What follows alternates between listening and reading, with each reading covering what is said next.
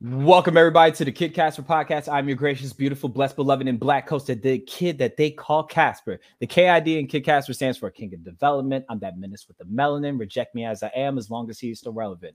If this is your first time tuning in today, hello. I'm that goofy, quirky kid that they call Casper. You know what I'm saying? I'm a Christian raptivist. Yes, rapper slash activist. I love Jesus. I am super far from a pacifist. I need Jesus. Jesus does not need me. I want Jesus, and Jesus wants me. That's why we're here today.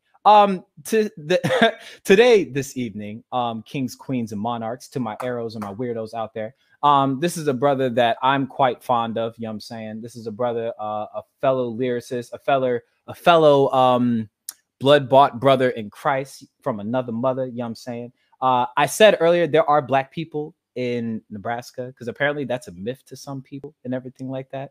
I think that he's over here smiling, so that's good news. I think that this is not only a timely Koinonia session that we're able to share together, but also it happens to be around the same time that he has a new song coming out. So everybody, some of y'all might know this man as a graphic designer, as a lyricist.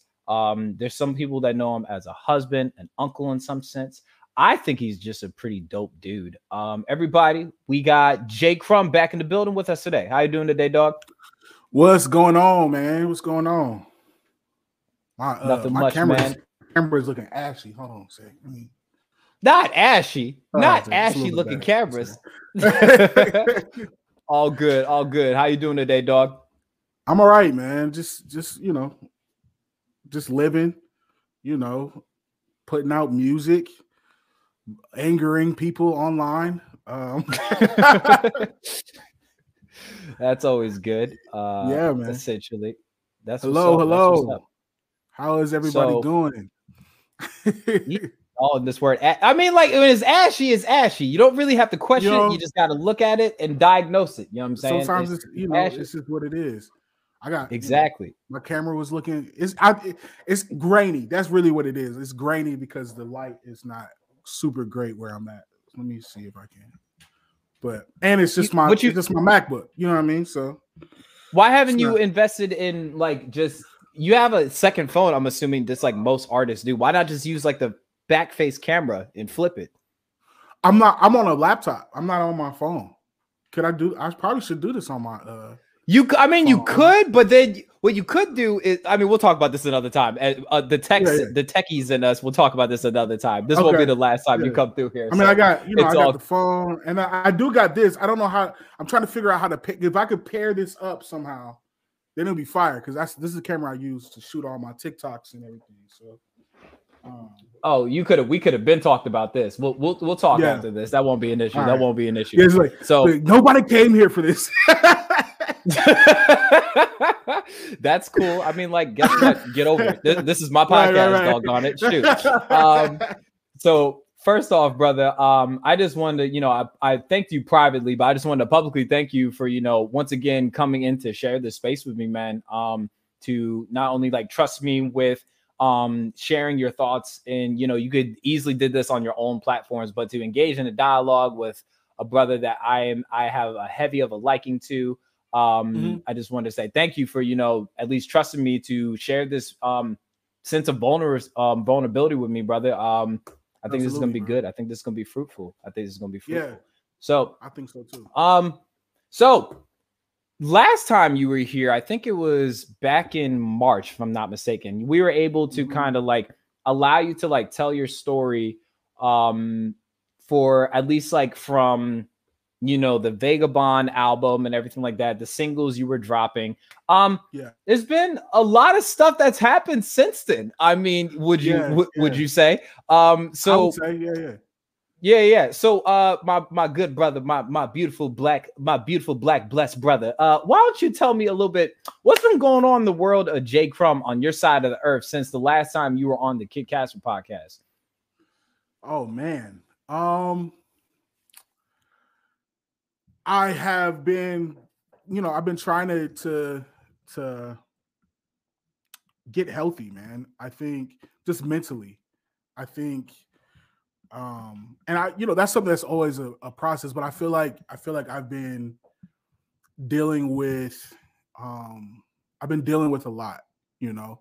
And this is me, I guess, getting like super vulnerable. We're like we're not even 5 minutes in, but so during the pandemic, I guess prior to the pandemic, I tried I was training to, you know, plant a church and preparing to plant a church, right? The pandemic hit, and I wasn't able to like really, you know, I mean, how do you plant a church in the middle of a pandemic, right? And then so I guess I'm dealing with that, but then I'm in my processes of trying to plan a church and try to figure this thing out. I just came across a lot of, especially in Omaha, it's really bad here in Omaha as far as like how a lot of white evangelicals navigate this space of, and really in how they handled the pandemic, how they handled the things that were happening with George Floyd and just with race relations and everything like that. And for me, it was increasingly more frustrated because I felt like, man, I could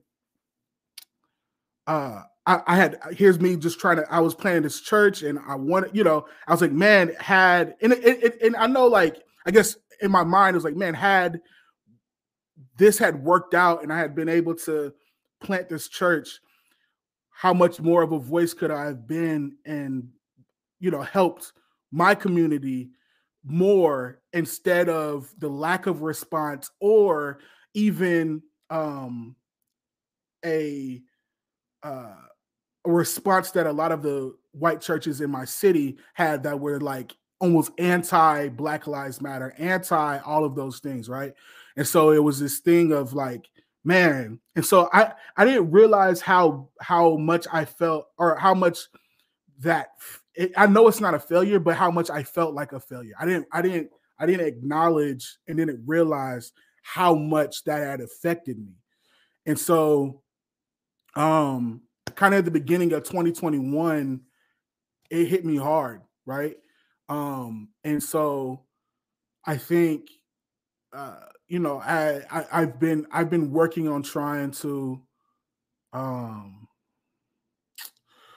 I've been working on trying to get that back. You know what I mean? Of just, and not just like get that back, meaning like getting back the feeling of like, or just the understanding that, hey, this isn't your fault.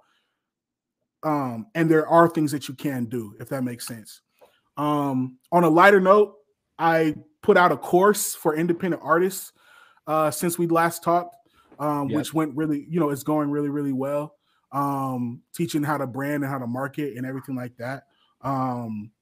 And I've dropped a number of singles, a lot of which have angered the whites, but as I'm but as I'm popping, but as I, you know, as I'm navigating these spaces, I feel like the awkward, the uncomfortable conversations have to be had, right? And so I mean, and you know, talking to me, I'm not the type of person that I'm just like I'm always willing to have the conversation, right? I'm always willing to talk. I'm always willing to, you know, dialogue, you know, and I just, so I'm not this angry person, right? But I feel like we got to have the conversation. I think for a long time we ignore the conversation, or we say that it's not needed, or we think like, hey, if we just preach Jesus, that this goes away.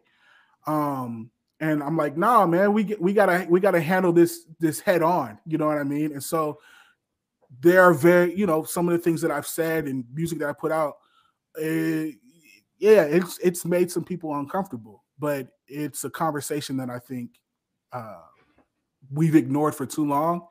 And so, you know, even if you don't want to have the conversation, it's at least going to be you're not going to be able to ignore, you're not going to be able to ignore it. You at least heard that, hey, this is what's going on, if that makes sense. So yeah, there's a list of things, like I'm just kind of like thinking off the top of my head. Like you dropped a alternative EP that oh yeah, I did that too. That Yeah, it's been a lot. Yeah, it's been a lot. Yeah, you dropped an alternative EP, that course, you know what I'm saying? I didn't have the bread for it personally. But No, I signed up for the wait list. I'm finding a way to, there we go. I'm actually linking it into the description just in case like this opens back up, because I think that this would be something that could benefit people that are looking to brand themselves and everything like that. So I just plugged that into the comment section just in case the waiting list opens back up for that. But yeah, you've had quite a bit going on. I've been, without trying to smother you, because especially when it comes to like a lot of these new relationships that I've established over the internet,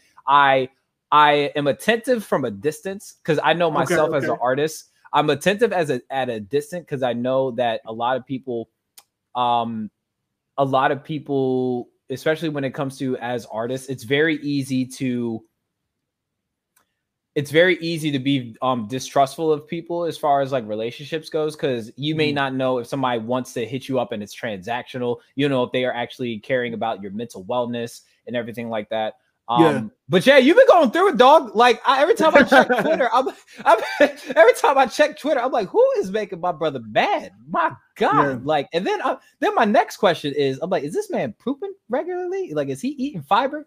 I think that's important. When we're talking about wellness, is we got to make sure that everybody is pooping regularly. You know what I'm saying? We getting some off our chests and out of our systems. But yeah, so yeah, that's kind of like the idea, I guess I've kind of picked up as far as like I would say like the temperature goes, as far as messaging and how you are articulating yourself online and everything like that. Yes, pooping is important. I don't think anybody knows how pooping is really, really that important. I'm just saying, This is wild. I didn't know you said this. Oh yeah. I'm me, brother. I am unconventional as it could get. Do you understand me? All good. Yes, indeedy. We all about the serious. You know what I'm saying? Literal and figurative. Exactly. But yeah. I think the one thing that you said earlier was you're kind of like in this place, and I would say like not only as a disciple of Christ, in your blackness as a disciple of Christ, because some people think that those things are mutually exclusive for some odd reason. That you're just like, I'm just gonna be bold. This is what I feel like needs to be talked about. I feel like this is the most important conversation that needs to be talked about right now. And if you have a problem with it, then obviously you have a problem with it. That has nothing to do with me, and where I may fall on the end of eternity. But yeah, it's right. It's wild to say the least. No, for sure. I think no, I would agree with that. I think I want to have the conversation, and the internet kind of exists in kind of a suspended. So like, if you want to respond now, you can. If you don't, get your thoughts together and figure it out, and so, but I don't know. And it's not necessarily like I'm angry, and it maybe, I don't know if it comes off like that. I think I'm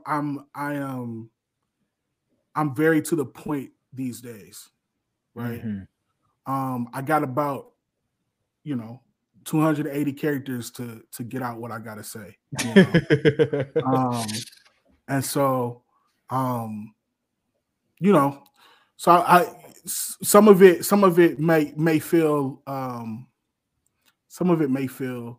like it's angry, but that's not my heart. That's not my and that's one of the reasons why I felt like maybe it'd be better to be like, let me hit you up. Let's talk, because it might be better so people can hear my heart a little bit more and know that, hey, this isn't about me just being angry at white people and me deciding to just talk about how horrible the church is and everything like that. It's really, I really just want to see freedom, right? I really just want to see I really want people to meet the real Jesus. you know. And so that starts with destroying the things that Jesus isn't. It starts with tearing down the things that have been blocking people from seeing who he truly is. You know what I mean? And so for a long time, that's what we see, right? For a long time, that's what's been there's just been this ugly, awkward, horrible thing just sitting there in the way, and people just not wanting to address it, right? Because they don't want to be uncomfortable. But we gotta, you know, I at least for me and personally, and the people that I encounter and the people that I see, I want them to meet the real, true Jesus, and I want to destroy the lies of that, you know, are touted about him, you know. So yeah, that's it's funny because I'm in this journey myself where, and you and me talked about this offline a couple of times, where we're like, and you, matter of fact, you saw me catching hell. I put up a tweet / status about a month or so ago, and I said, it's funny, I gained more peace leaving the church. Like, what I say? I left the church but found Jesus. And a lot of people were like, oh, hell no, you're operating in heresy and this is that and the third. And I'm like, no, Jesus didn't need a building to be Jesus. And I think, especially over the pandemic, establishing a community and submitting and being able to learn under people that can be older and younger than me, and submitting myself in a sense that we are able to apply the exegy in everyday life. I feel like that's what Jesus really intended. He didn't intend this like Fortune 500 version of what it's like to be in discipleship. It's actually living life with one another. I just didn't need Pastor so-and-so of X no amount of social media followers, and I didn't need to belong to an address to belong to Jesus. And I think a lot of people are fighting that system. That's hard for them to deconstruct. And then not even that. I said this the other day. I said it's really bad when you can't tell the difference between churches and plantations nowadays, because a lot of people worship the pastors but don't worship the Jesus that the pastor themselves are supposed to submit to. And that like I said, it pulls baby hairs. You know what I'm saying? But that's okay, because Jesus was sent here to disrupt. Because I'm sorry, you know me, I'm unconventional. Jesus was sent here to disrupt religion, not make me submit to another system that he himself was sent here to deconstruct himself. Right. It's just wild. It's just nutty, man. That's good. Yeah, man. It's important. He said his face. No, he knows what it is. I just said everything. He knows what it is. But yeah, man, it's that's where I'm at, not only in my faith, but in my blackness as well, because I don't believe it's mutually exclusive. I believe that I could be a fruitful black man in the society by tapping into the faith that liberated me, which also lets me know I know what bondage feels like because I didn't have Jesus. And I know what liberation and freedom feels like because now I have Jesus. So the last thing I'm going to do is submit and bow down to a man-made construct, one. And I'm not going to submit and bow down to a man-made ideology that is not fulfilling and sustaining, obviously. Because y'all get mad and y'all storm the Capitol. We get mad and we fall on our knees. So I don't know. I don't know what else to tell you. So I think that this is going to be, not only a good conversation that is going to challenge people, but a necessary conversation, because I don't think people are accustomed to not only just disciples talking like this, but black men talking like this, because this could be dignifying in some sense. So we just gonna have to get into it. So whatever you feel like getting into, that's fine. I take responsibility for every word I say. I just ask you to do the same. But that won't. That's not gonna be an issue. Yeah. Oh man. I'm with it. So the main thing that I know you wanted to get into today, and I kind of want to get an idea of how this came to be, but You have a new song coming out, I think Wednesday, if I'm not mistaken. Today's the 13th, correct? Yep. Today's the 13th. It comes out. Yeah. It comes out the 15th.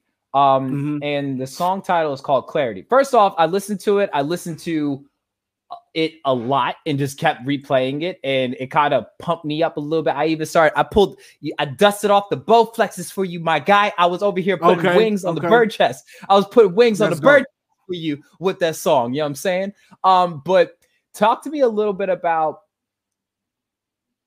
what made you want to write this song. Where were you at? What season were you in your life where this song came about?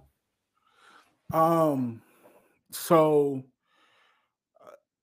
I think this had originated right around when did I start writing this? This was maybe a little bit after our talk that we had, the first interview that we had, maybe a little after. But it was a space of like seeing how much as I started kind of deconstructing and decolonizing my faith, I began to see how much white supremacy had invaded even my Christianity, right? Even my view of how I saw myself, of almost feeling bad or made to feel bad for finding confidence and pride in like who I am as a Black man.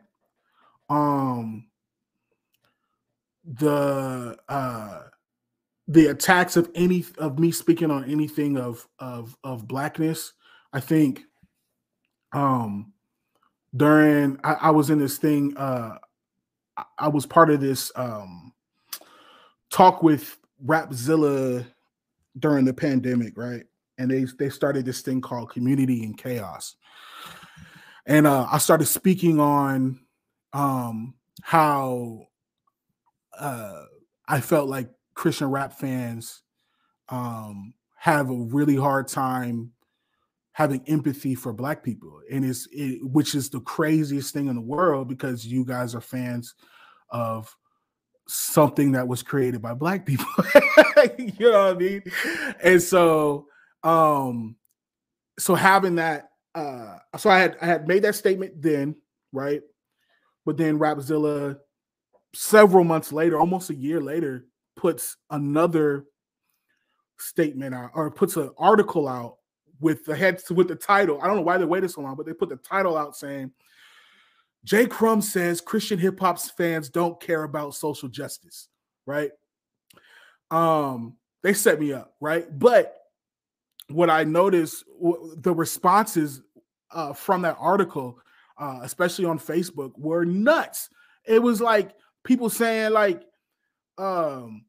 there is no social justice, and I'm tired of this social gospel, and what about Black on Black crime and all this type of stuff, man. And so just seeing how much white supremacy, how much of a lack of empathy, how much of all of that is within the Black church. And then not even that, I began to unpack my own experiences some more of when I was going to white evangelical churches. And so like seeing like I went to one and they were like, I have a video up on my YouTube where I really unpack my experiences with this one particular white evangelical church I was a part of, which really in its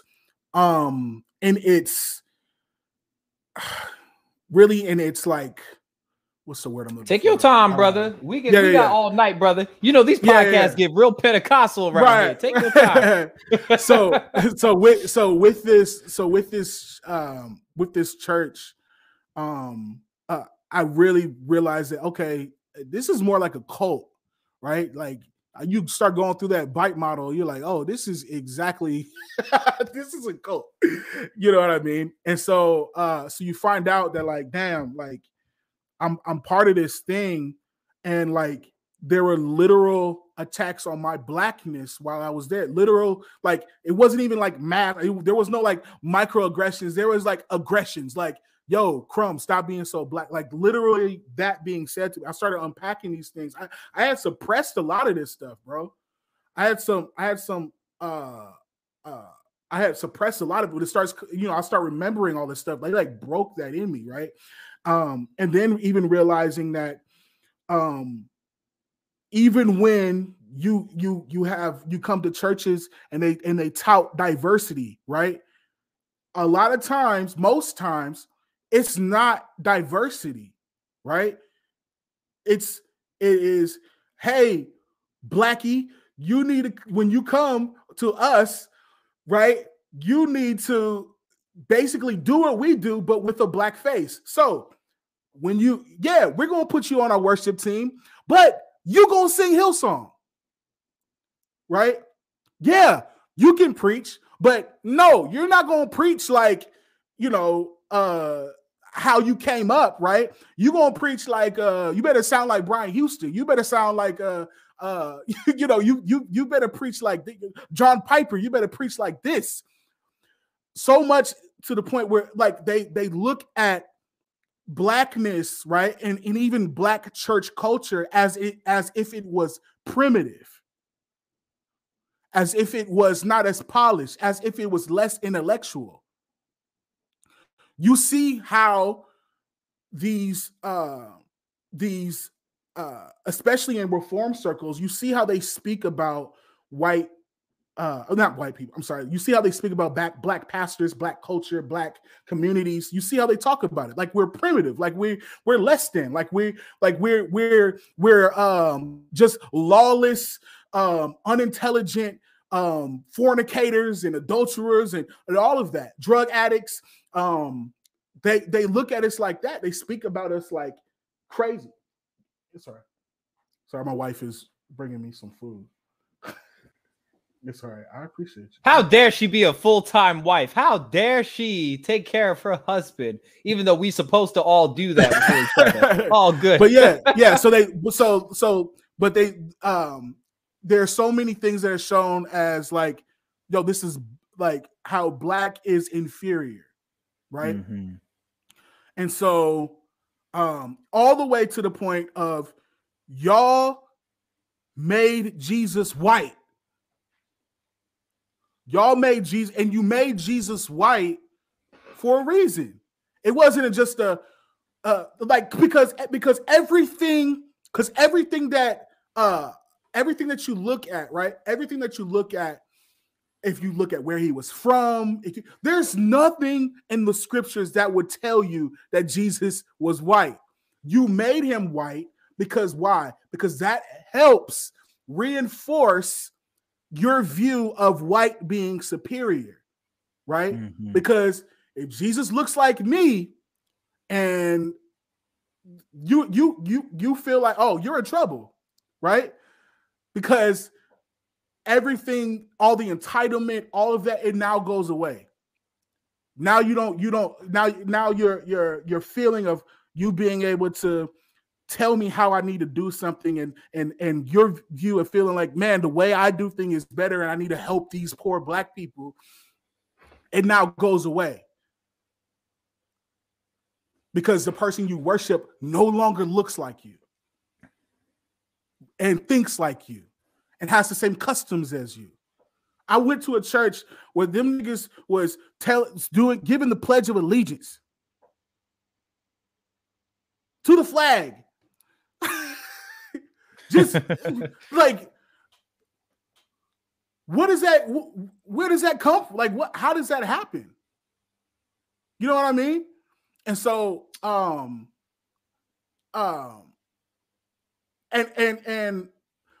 and American Christianity, right?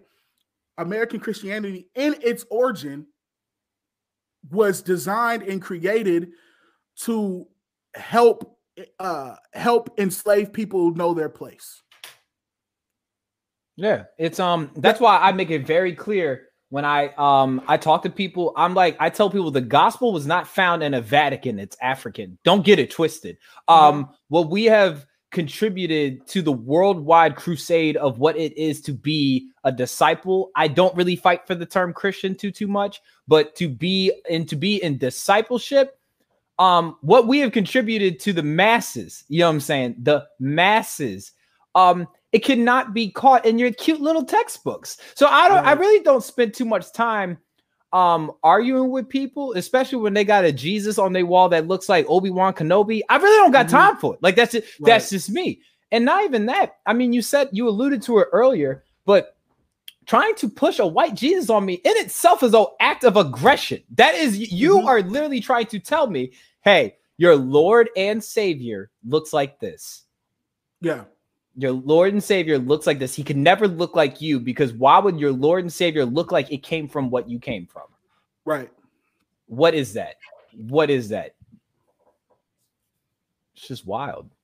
Yeah. So, yeah. So that's what made me. That's the space that, as I'm unpacking all of these things, that's the space that I'm in as I'm writing. So clarity comes out of that space. Same Monsters, when I wrote my alternative project, that came out of that space.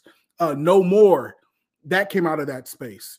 You know, so you know, all of these songs, and Trust and Believe, there's way more, but out of that space, that's where all of these songs start coming, because, you know, that's my voice. That's how I communicate, you know, these things. And so so that's where a lot of this music, you know, clarity and a lot more that you're going to be hearing, it came out of that. So one thing that so I kind of want to pick the song a little bit apart, which I thought was interesting. Was this one bar specifically? I just want to say real quick, this whole community you got is super dope. Like, oh, appreciate that, man. Yeah, I love all these people. These are great. Yeah. Yeah, I mean, it ain't really that much, but it's as God says, I trusted you with the 10, here's 100. I love my little 100 I got, you know what I'm saying? Because that's amazing. No, that's amazing. Yeah. I love you guys, man. This is awesome. Yeah, this is family. This is the Black Sheep family that I've been able to establish since I've gotten into season 2. But yeah. But I wanted to kind of pick apart this song, because I think, like, the one thing I heard when I heard it at first, it definitely was the tone. Like, your voice sounded differently. Like, there was a sense of, I don't know how to describe it. And without trying to make you cry or anything, my brother, there was a different type of oil on your voice when I heard this track. You want to be a little bit about where, like, you talked about, like, things that were surrounding you around this time, but where were you when I say, like, where were you mentally and spiritually when you were just a pen to paper attacking the song, essentially?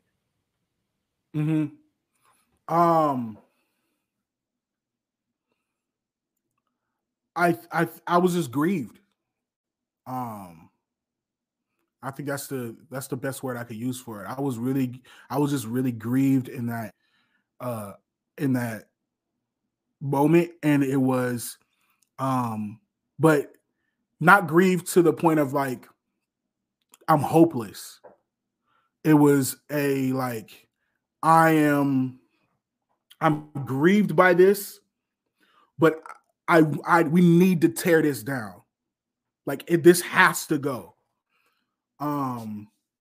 This has to go for people to really see freedom, to really for people to really, you know, get, like I said, get free. Like, this has to happen. This has to get torn down. And so that's really the heart. That was the place that I was in. It was just like me writing and just tearing down things, right? So, like, it was, you know, me seeing a lie and doing what I can to tear it down in this bar, and feeling a lie and seeing a lie and doing what I can to tear this down. And so, yeah, that's where So that's where that song came from, and that's the heart that was coming behind it, was, you know, taking all those things and doing whatever I could to, you know, destroy them. Do you feel like for yourself that there was a piece of you that was dying to the song? Meaning, like, there was a piece of you felt like that you had to, as when I say this, like, we have to die daily to ourselves, Galatians 2:20. Do you feel like that there was a piece of you in, when you speak of liberation and everything like that, there was a piece of you that you almost had to sacrifice to even get this song out, but you knew you couldn't pick that back up? It was the it was like this thing of like, okay, I can't go back. It was like, this is the point of no return almost with this song for me. Personally, it's like, all right, once we rip this Band-Aid off, right? There's no going back. Once we rip this Band-Aid off, I can't take none of this back. So I may as well go all out. You know what I mean? And so, yeah, there was a part of me that I think there was this timidness in a way that died in me. There was a fear in me that died with this. It was uncertainty in me that died with this. I kind of explore some of that in the first few bars of the song. You know, lately I've been questioning on my traditions. Like, is my mindset just a byproduct of my religion? If I continue in my left without a pot to piss in, my politics ain't lining up. That's where I found the distance. And so, like, it's this thing of like, man, there might have been some things I had been wrong about, right? And as I'm deconstructing and as I'm decolonizing my faith, I'm just seeing the things that some of the things I participated in, and some of the things that I, because like I said, I was part of a white evangelical church for like 8 years, bro. Like that. So like shedding a lot of those things off of me was a lot of work, and it was a lot of it was really uncomfortable. And so yeah, but yeah, those are the things that happened with me personally. It's something that I really related to. I don't know if you've seen this video. It talks about why I left my old church. Yeah. I had to recognize that my identity was tied to a building at one point. My identity was tied to this idea that people have propagated in their mind. And they wanted to absolve me of what God really wanted me to be. That's dying to my blackness. That's dying to my uniqueness and all those ways that God has created me to be. But how painful that was. Routinely, just like when you said, when you said that are you a byproduct to said religion? It's are you being morphed by whiteness? I felt like that's a lot of things that we ask ourselves, especially as Black men. Is my religion morphed by whiteness, or is it morphed by Jesus? You know what I'm saying? I think that's a question that, though you did not say it, that's what I heard was, am I being morphed by whiteness and not by the very thing that's supposed to give me liberation? Sheesh. Yeah, I think I was morphed by not so much whiteness, but white evangelicalism, which is, I'll just be bold, which is an entirely different religion than what Christianity is. So that include, this, whatever this thing has become, it's not what the scriptures, and it's not what God had intended. You know what I mean? Oh yeah, the best part where I was like, I wonder what direction he's gonna take this. Yeah. Your white Jesus ain't no friend of me. I said, say that. Oh, yeah. I was like, say that one more again. I was like, oh, he came with it. Like, and I think that we need to be able to say that and not feel bad about it. It's like, yo, no, I'm not. Like, this is the same thing y'all try to push on us 400 years ago, and you're still actively doing it. Like, right. And it's funny how you followed it up with when you said, I know a lot of pastors that are going to be triggered by this. Yeah. Like, I said, how does it feel to know his skin was probably black as mine? I know some pastors that be triggered if they heard that line. And then I took it and I said, like, why you make it black and white? Well, I experienced the blackest nights within the walls of your creation, been fighting to find the light. So it's this thing of like, because it's always why you make it black and white whenever you talk about the race of Jesus, right? Like now all of a sudden, whoa, why are we talking about race? Why does it matter what color he was? Y'all have been forcing this picture of white Jesus for our entire lives. Since the origin of this country, you've been showing us that Jesus is white. Black people have been shown over and over, have been conditioned to believe that white Jesus is God for us. You hear what I'm saying? Like, so you don't even understand. Do you even understand how what that does to us? How that affects our mind? How that's conditioned us?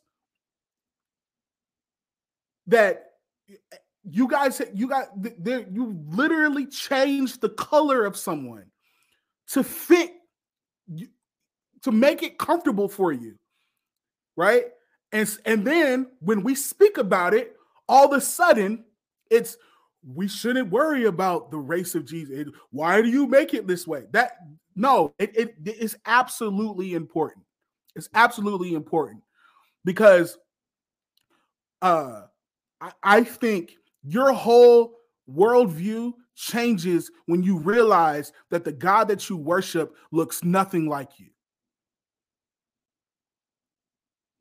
I think your entitlement changes when you realize that you worship a dark-skinned God.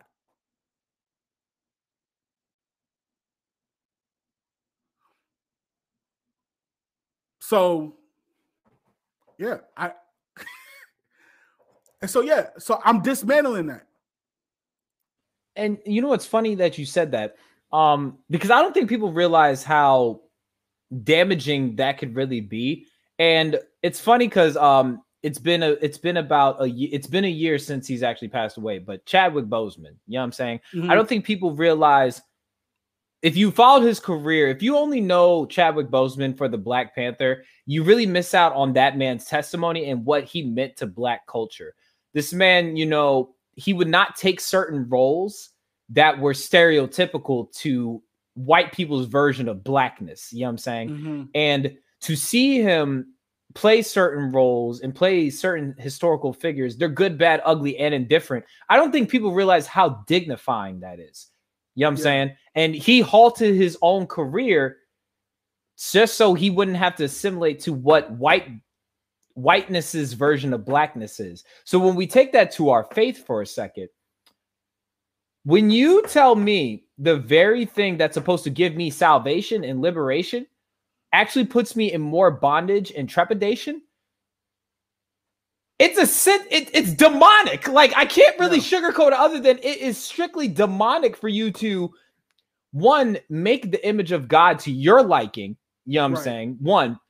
And then two, you use it to fit and affirm your biases to basically keep us in submission. That, like, exactly, that is a whole, that's why when I tell people this Eurocentric mind state and ideology that y'all are playing in, you have to be a willing participant in it to actually have the upper hand on it. Because a lot of people that fold to it, that don't even realize they're folding to it, are actually at a disadvantage, black or white. You know what I'm saying? Mm-hmm. Sorry, my screen went black like Instagram in 2020. My bad. But but I think that that's super important when we talk about this, because it's something so simple to them to die to, but it's something that's super important for us that they don't even realize. As God says it all the time in the scripture, if we can't even trust you with the little things, why the hell would we give you the big things? We can't even trust you. We can't even trust you with our minds. I'm not going to trust you with my body. I'm not going to trust you with my wallet that's going in your tithes, because Black tithes matter. So Black lives matter. You know what I'm saying? All these things, y'all build this wedge of distrust, and then you continue to widen the gap. And then what ends up happening is we end up getting a Lecrae, we end up getting a J. Crumb. But if we want to step away from the faith for a second, we get people that turn away from the name of Jesus, because y'all have represented the name of Jesus so poorly, willingly represented the name of Jesus so piss pouringly. And then anybody wants to take you seriously when your public witness looks like trash. Like y'all made it this way. We're just going off of what y'all are essentially advertising to us. We don't want to buy into that product. Hell no. Right. Yeah, 100%, bro. Wow. No, we don't. That's yeah, I don't think I could say it any better than that. That's really dope. I think when we look at how many people this thing is pushed away, you know what I mean? Like, even like, bro, I'm just being vulnerable. Like I had to get therapy, because literally, this is gonna sound crazy.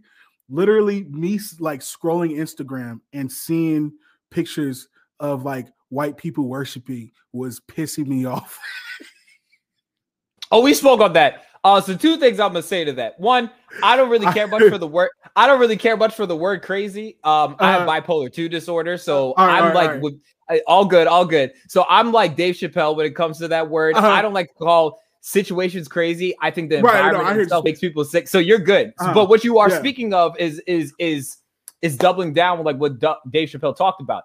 The environment of white evangelicalism was driving you nuts. So then what the result was, and we talked about this last time, where you're just like, oh, white people smiling. I hate that. Ooh, I hate it. And I know that's not like healthy, right? I can't just like. Absolutely. And let's be clear, we don't hate white people. We don't hate white. Our sister's boyfriend is white. You know what I'm saying? Right. We're good. We're good. Yeah, so it's a thing of like. But it's been a thing of like, because this thing has been, it's damaged so much, right? And it's hurt us so much to where like the trauma that's there, my pillow is white. The trauma that's there has made things, that's what's pushed people away. Like, and here's the thing, because I put up the videos, right? And I kept getting like private messages from people saying, hey, like, it's cool that you're putting this message out of the racist thing, horrible things that happen with church. Yeah, definitely expose it. But maybe put like a video talking about the positive things that the church has done for you, right? Because they were getting nervous at seeing the responses of people saying, this is why I don't go to church anymore. They were getting nervous and they were getting distraught, and they were like, man, they felt like you are discouraging like me by saying this, right? That you're the one who is discouraging people from wanting to go to church. And my response to that is this. My G, they already made their mind up. They are now communicating why, because they see that, okay, this is somebody who may be in it, but I identify with what they're saying. I have felt this. I have seen this. I have went through this. this isn't me encouraging someone to not go to church anymore. Right? I'm not the one who's making people not want to go anymore. You, sir, who is messaging me about, hey, maybe say the good things about the church. You probably are the reason why they don't want to go to church anymore, right? Because like I said, their mind had already been made up. The trauma, the experiences, the literal attacks on their blackness, the white superiority and black inferiority that's continued to be communicated. Maybe not messages, but definitely in microaggressions, definitely in symbols, definitely in expressions, definitely force, right? That whiteness is good, blackness, darkness is bad. All of these things continue to affect the person's mind, right? And so basically, no, I'm going to be saying, I'm saying this for a reason. And so yeah, it's like you're not allowed to question things, right? But here's the thing, like that trying to do that is like what we call that. That's part of the bite model, right? Where it's behavior control, where it's thought control, you know, where it's like all of those things where it was like we try to keep people from like using critical thinking. Like, nah, fam, you guys are wrong and have been wrong for a very, very long time. And we can't keep thinking that the good things are going to make up for the bullshit we keep putting people through. You know what I mean? You know Sorry what it for is? the cussing, man. Oh, no, you good, dog. Look, man, look. All right, cool. Look here. Look, you all right, bro. First time we met, I remember you asked, you were like, hey, am I allowed to say nigga on here? I was like, nigga, I say nigga on here. This is my podcast. No, you good, bro. You good, bro. No, you're good. But I think that's one thing that you spoke on, and Comrade over here spoke on a little bit. It's the way you're not allowed to question things. Even though we're supposed to have a childlike faith, children ask questions all the doggone time, even when things are good. They be like, you say if you have kids or nieces or nephews, hey, why are you so nice to me? Why am I getting this? Everything could be good and dandy, and they question things. And I remember there was this quote by I don't know if you know who Dr. Christina Edmondson is. She works alongside with like the Jude 3 project and everything like that. Okay. One of these quotes that I live my life by, especially when I was hitting the streets, is any ideology, organization, religion, or institution that requires you to love and obey without any room for legitimate critique is a cult. So when we're discussing white evangelicalism, when we are discussing white supremacy sewn into the fabric, into our institutions, and they are yet to, and I'm about to drop some bombs in here, they have yet to claim their bastardized child, which is racism in this country. Don't sit here and get mad because we just pointing fingers. Like, no, somebody's kid is over here pissing and crapping all over the name of Jesus. I'm trying my public witness. I'm sorry. There's somebody in here is going to get mad. That's fine. But we have somebody's kid in here pissing, throwing up, and defecating on the name of Jesus. And the person that is responsible for this child needs to claim it and rectify that behavior. That is white evangelicalism. That is white supremacy. That is the ways of this country. So when people tell me, that's not us. That's not how we carry ourselves. Nigga, what are you talking about? Right? It's not all men. You know what I'm saying? This is us. This, when we talk about the bigotry, when we talk about the hate that has been disdained and saturated into our Jesus, as in the American Jesus, that is us. And we need to just claim it instead of just trying to leave the group chat with Jesus as which one of y'all gonna betray me? Instead of fleeing like a piss in the pants coward, you need to nut up and realize, hey, I effed up. Right. How could I fix it? Because it wasn't the act itself It wasn't the act itself that drove Judas to kill himself, but it was the fear and the condemnation that they think that is there for them when they keep making these mistakes. The issue is, though, we don't want your apology. We want your responsibility at this point. That's all I'm asking for. Just take responsibility. I don't want your damn apologies. That's not going to make the wound on my arm heal faster. I need to know, are you going to own up to this? You know what I'm saying? On, man. Here's, bro, I'll tell you, because listen, even as I was exposing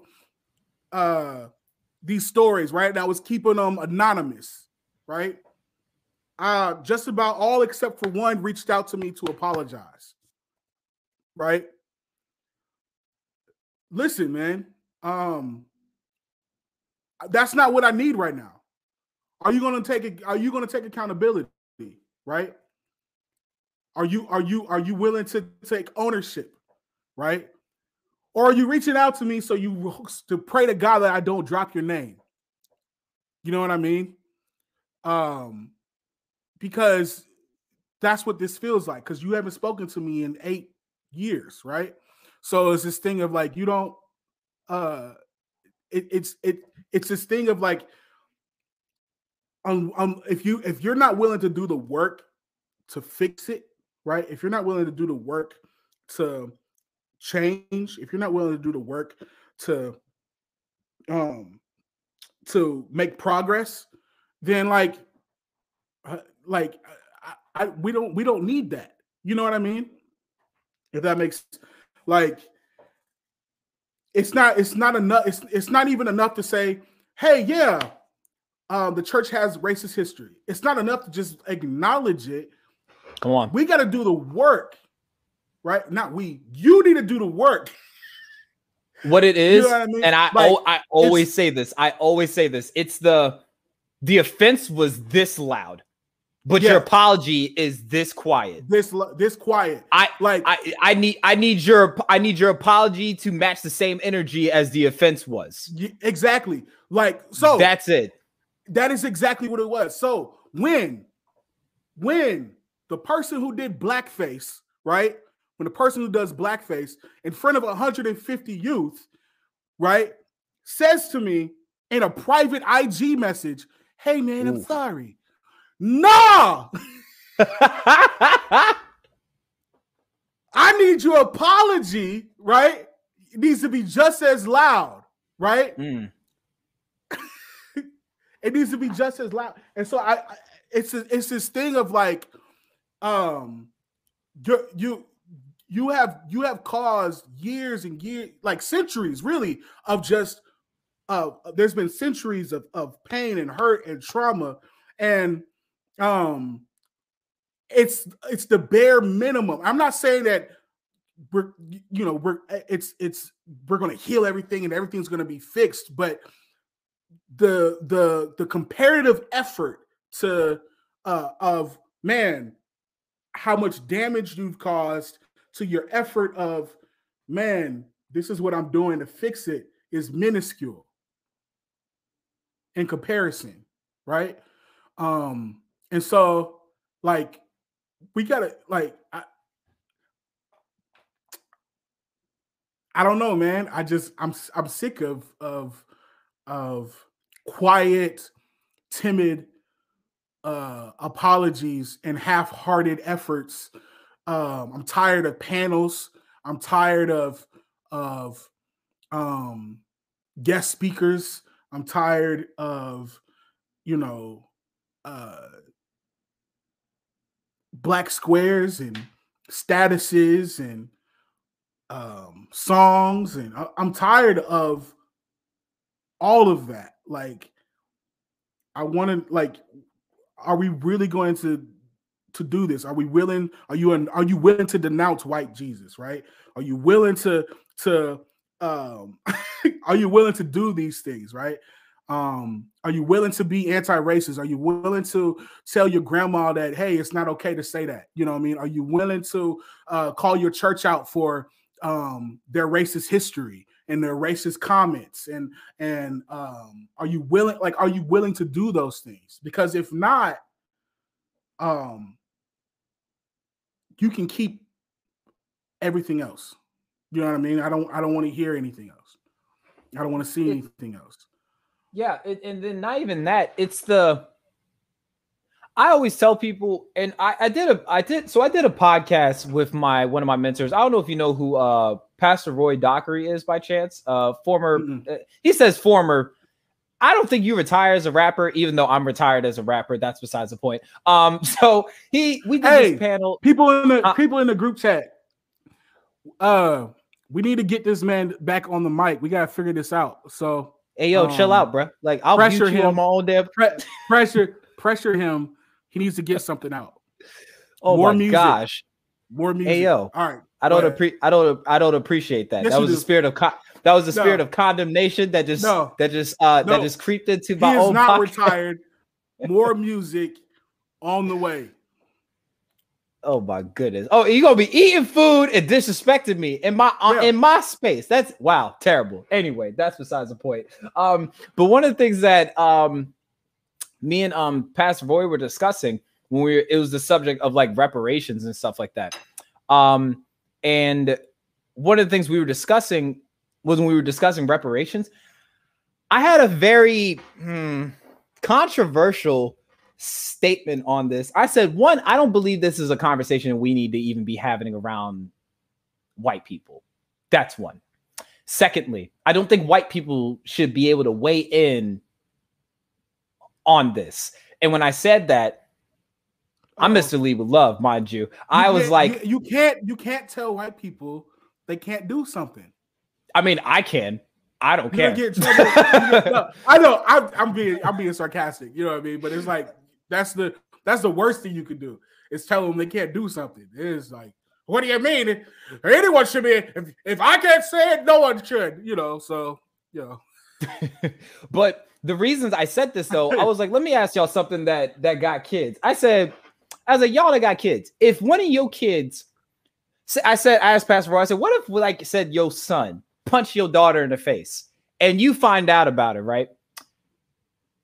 Your son doesn't get to pick the punishment of like what he thinks. He's like, well, mom and dad, I think X and O and X and O.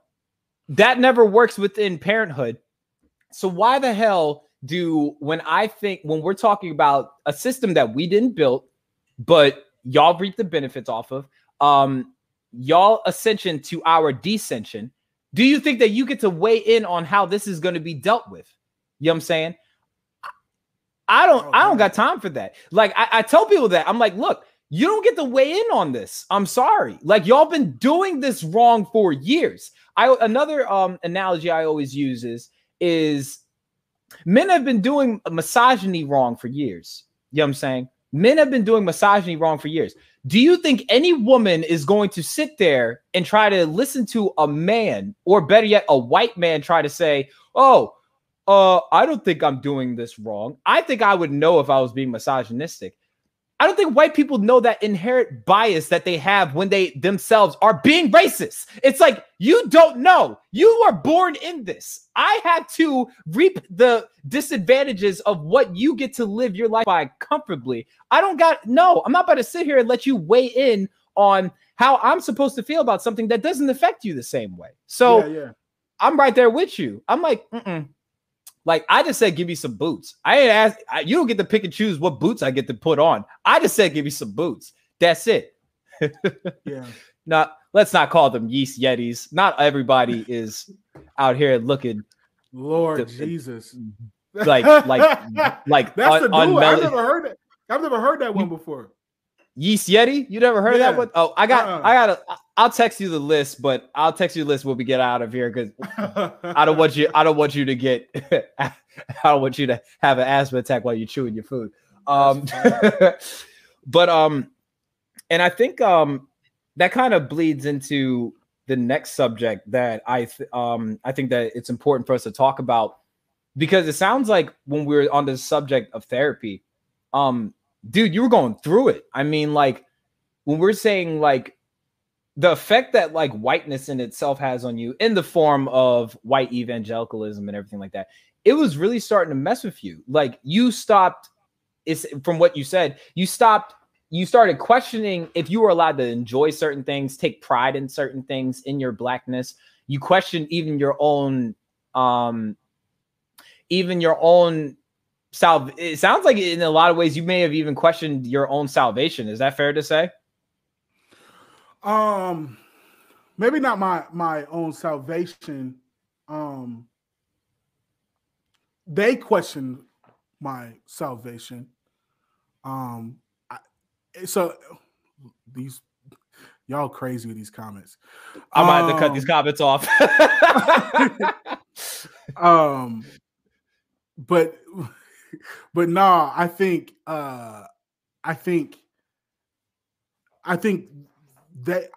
it was more of the pain of, because I remember, like, I was told, like, celebrating Kwanzaa was evil. Like, it's like, bro, you can't. I don't think you can speak on that, bro. But so, but it's like stuff like that. So I think with that, so not necessarily questioning my salvation, but there were a lot of things that I was like, I was told, like, I remember when I put out Rumble and I had put up I had like a graphic with a fist, and people were calling me Marxist, right?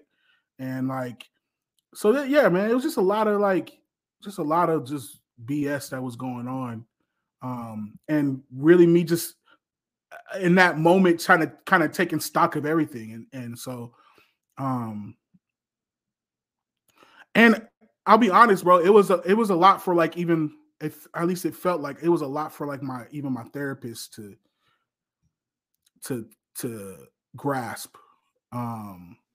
If I remember you saying this last time, your therapist is white, correct? If I remember you telling me this last. Yeah. So I ended up, like, getting trying to find a new therapist because it was like, yeah, because he just was like, man, this is.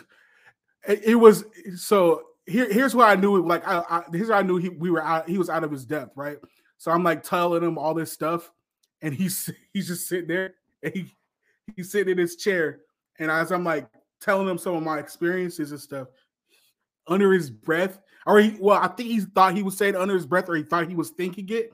He's sitting there, he's like, "Holy shit!" It's like sitting, like, during one of the sessions, he said it out loud, and I was like, "Oh, he's out of his element right now. Like, my gosh, he has no idea. He has no idea what to do about this." So, and it wasn't like he was like, it wasn't like he wasn't supportive. It wasn't like any of that. It was just something. It was just literally like, I don't know what to do here. You know what I mean? So, yeah. So yeah, I had but the reason I was asking is, I don't think so. For me, so my therapist is a blue-eyed white woman, you know what I'm saying, from the suburbs. We get along just fine, you know what I'm saying? Mm-hmm. Everything is cool with that.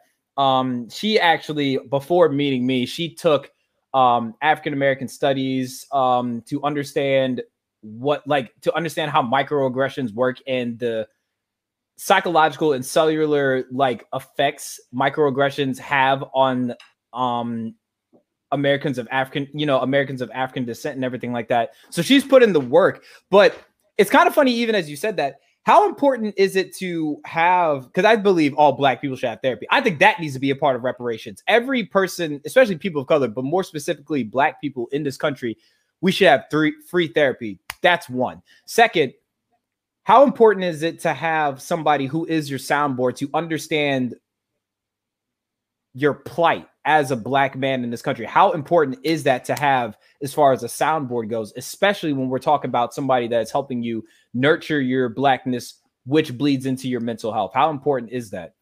Yeah, it's extremely important, because like, you got to know the context. You got to understand the intricacies. You got to understand the collective trauma, right? You got to understand all of that. And so I think for a person who is like your soundboard, as you say, like you gotta have that knowledge of in the background, in the context of what is it like for a Black person in America, you know? And so that's extremely important. So we need more Black, like that was my struggle. That was my struggle as a person in Omaha, Nebraska, was finding, Black therapists, because like that's just, they're just not out there, I ended up finding one, but she's great and everything, but it took a long time. But yeah, you said that took a lot.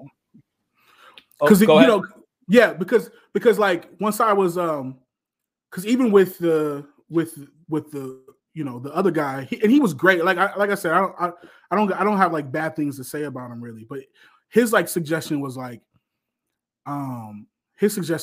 yo, maybe we should try some other religions out.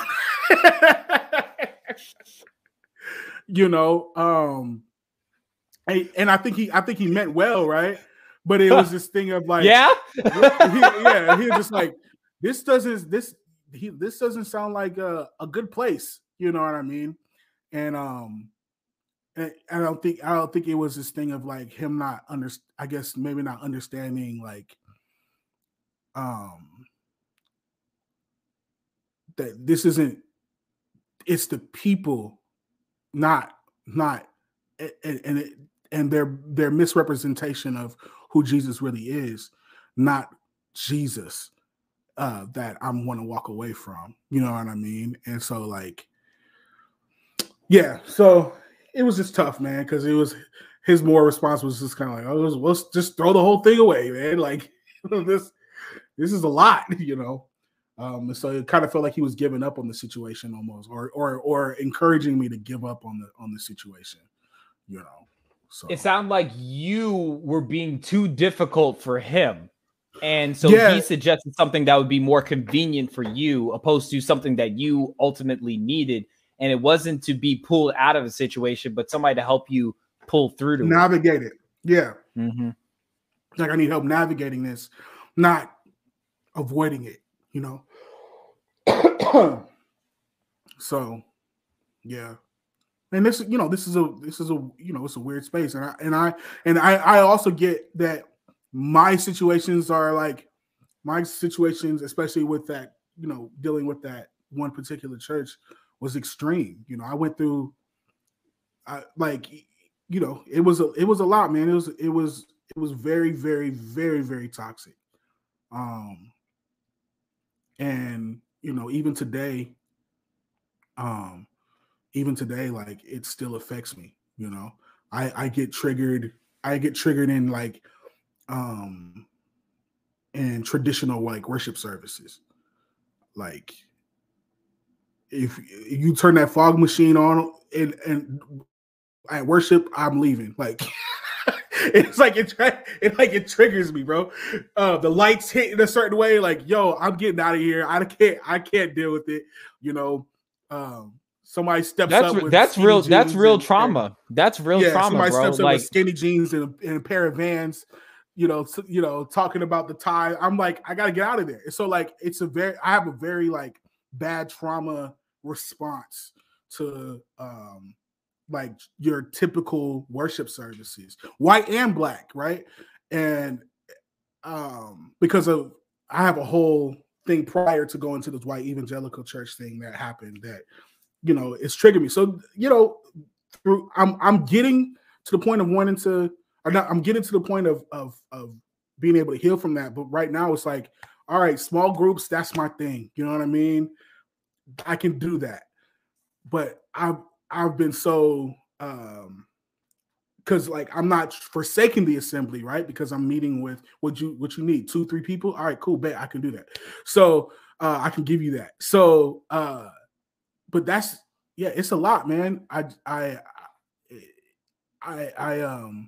I'm learning. Like I said, I'm trying to heal from all of that. So, and that's really real, because I just started going to this new church. I don't know if you heard of Pastor Stephen Chandler by chance. Yes, no.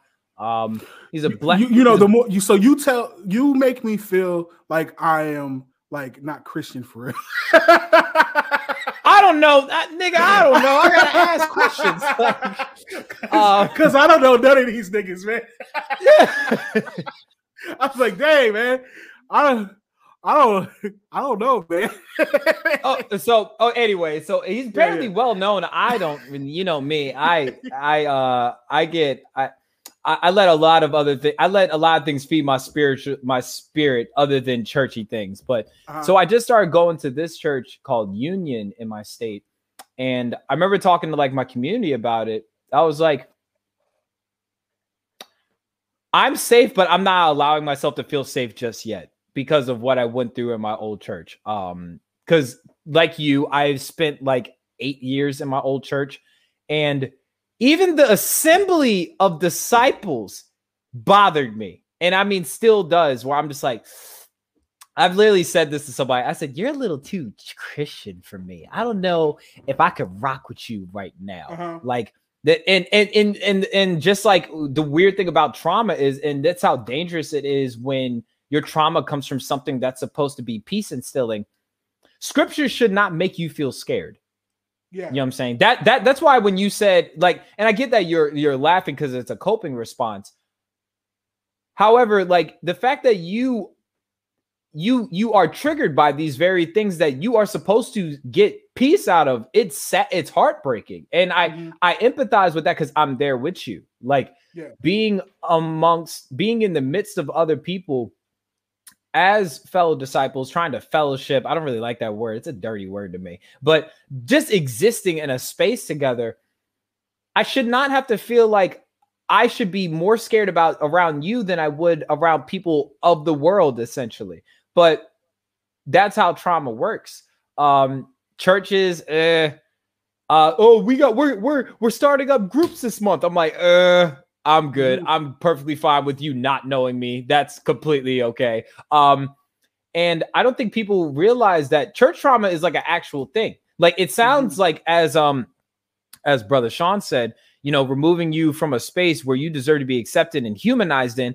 It's very easy to, when something traumatic happens in a space like that, where you're just like, this can easily be, and because you had it happen to you, something that should be a sanctuary can be turned into an asylum so fast for you. So yeah, it's not unbelievable to think like this trauma for you is valid. And it's the place that you're supposed to be able to be the most vulnerable. You know? So when you're the most vulnerable and you're taken advantage of in that way, like it's tough for you to open up in that way in such a big space, especially if it's full of people you don't know or trust, right? And so, like for me, that's why I was like, okay, it was me taking like, okay, what is church, right? What does it mean to come together and worship? What does that look like? Is it the building with the lights and the worship and all the things that I see that like I can recognize that triggers me, right? Is that part church? Because if it's not, I don't have to participate in it, right? Can church look like you know, maybe 3 to 5 people gathering at a house, opening up the word, each sharing a meal together? Can that be church? Because if it can, I can do that. You know what I mean? And so that's kind of where I'm at, where it's like, I can do that. You know what I mean? And so since I can do that, now it's like, now I don't have to, I don't necessarily have to, I can still gather, I can still grow, I can still do all those things while also dealing with my trauma in a healthy way, if that makes sense. No, it does. And also you need to move at your own pace too, because right. I think because it's bad enough. It's weird about when I say it's weird. Trauma in itself is weird, but it's when you actually start pulling on a little bit, when you start like pulling on the thread, you realize how it can be sewn together, and how it stands up because it ties itself to a lot of things. So, and I don't know if you can relate to this, but for me, for instance, I would be willing to go to church again, but then something happens to people that look like us. I would have started going to church again a while ago, but then the verdict for Derek Chauvin came out.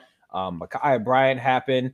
More and something that I wanted to kind of pick your brain about. Yeah. Because I know this deeply, deeply affected you, but the murder of Adam Toledo, stuff like that happens, and you're kind of like, triggered. The place that I could go to that could possibly relieve me from this feeling I'm feeling, I don't think I can run there for sanctuary just yet, because right now it does not feel safe.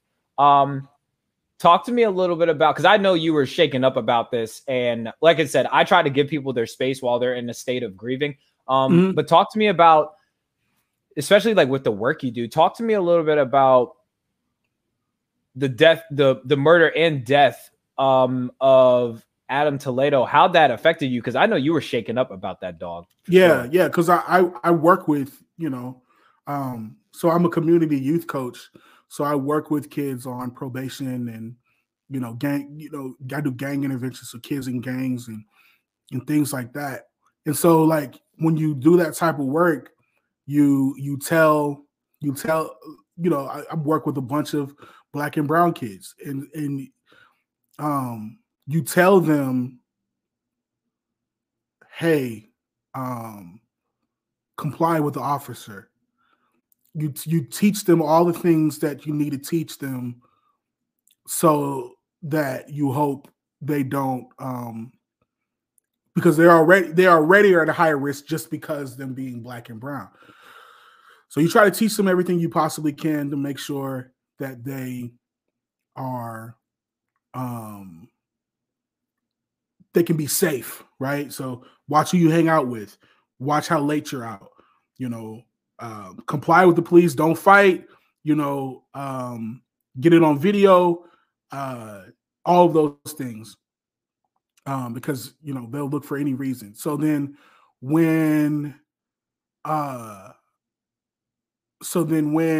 you have somebody who literally did everything that the police officer asked them to do and still was shot and killed, it's like,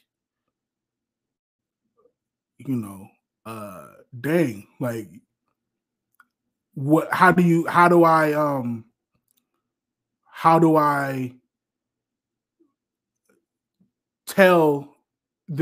do I tell my kids that, like, hey, if you do these things, you're going to be okay? Because that kid did everything I would tell them to do, and it still happened. You know what I mean? And so it was tough, because it was that's what happened, and it was even more frustrating and hurtful, because many of the people who are defending the killing of the kid were also American Christians. Yep. And so even when I could say, the person that, or the place you can go to have hope and everything like that, like, this is full of people who hate you. You know what I mean? This is that place that I would say, hey man, let's go and let's worship this God. The people next to you think you're a thug, an animal, a gangster, regardless of how old you are. They were saying horrible things about that kid. He was 12, and they're like, he, you see his gang name and his Snapchat, and you like, y'all really trying to justify, and villainize a 12-year-old kid? Like, Christians, like, you go to the bio, American flag, conservative Christian, and it's a picture of a rooster or some shit. Like, it's just weird.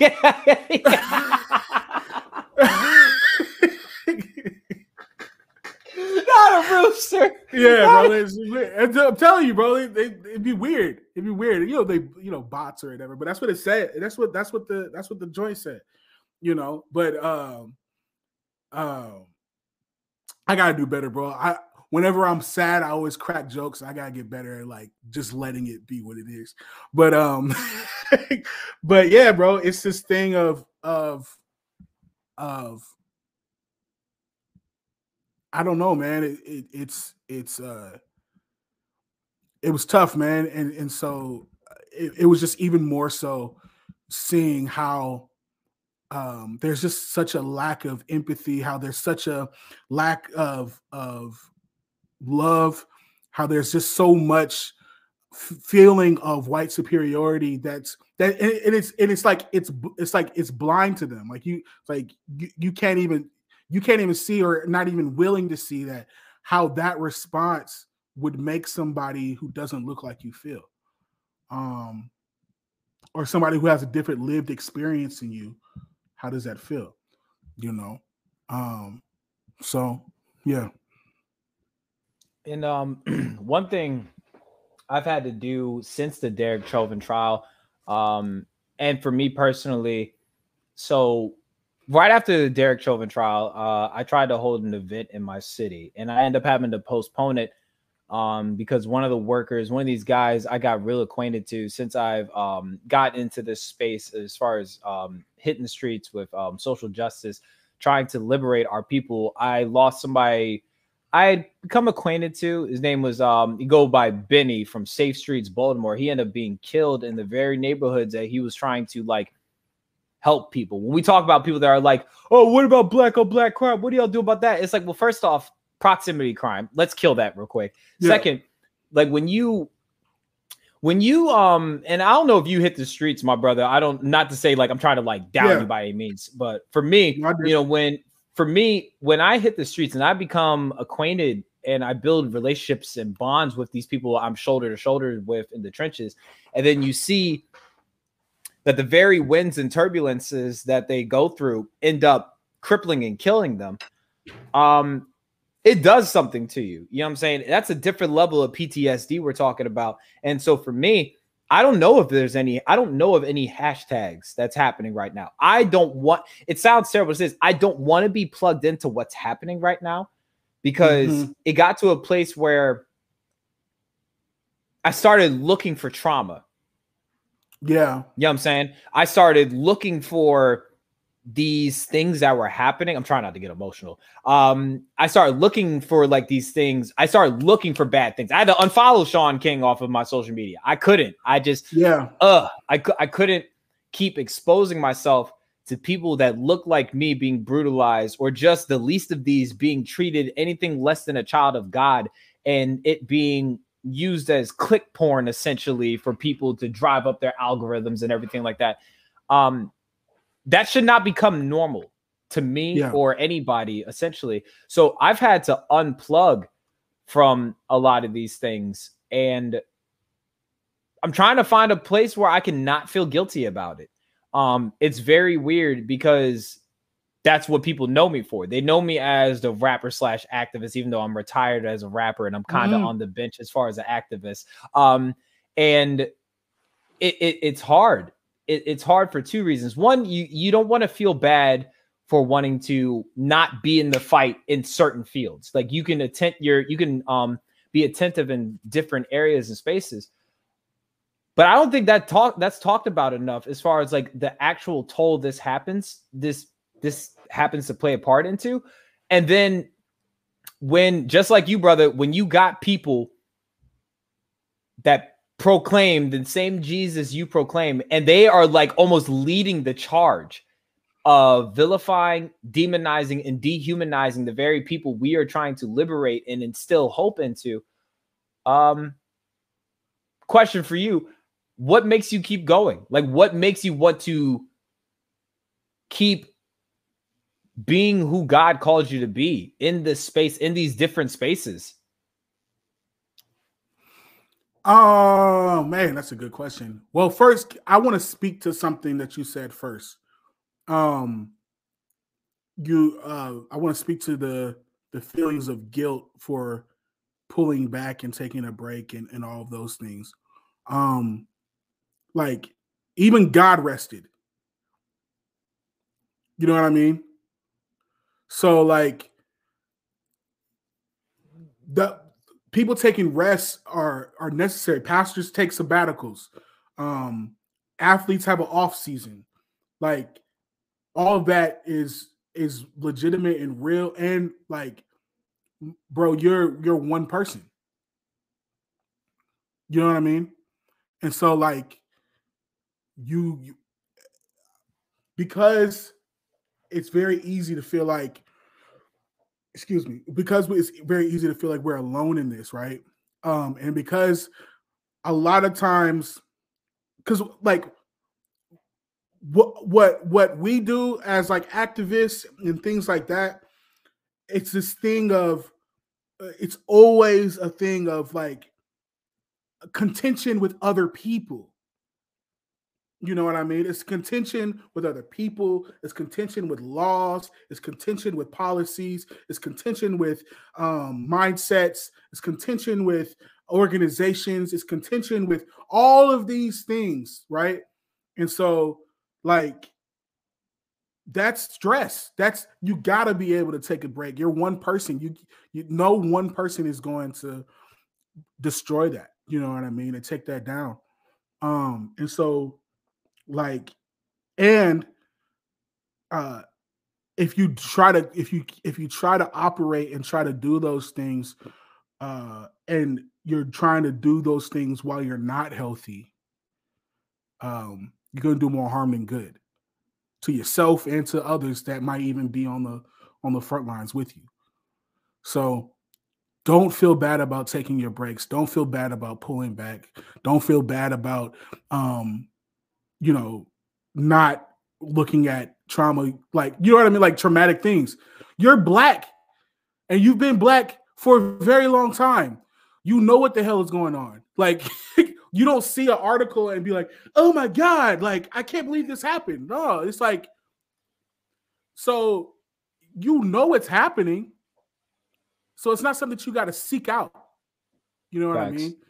And so, like, you speaking about police brutality is not, it's not like a thing of like, oh, let me see what's going on so I can speak about police brutality. No, nigga, we know that there's black people and there's police. There's shit happening. You know what I mean? Like that's just what happens, you know. So I don't mean to yell at you, bro.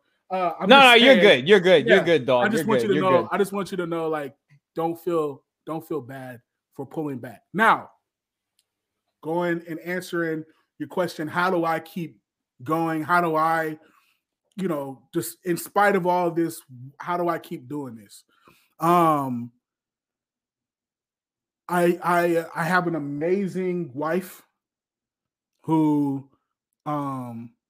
is in this with me, who champions me, who supports me, who you know, and so like that for sure.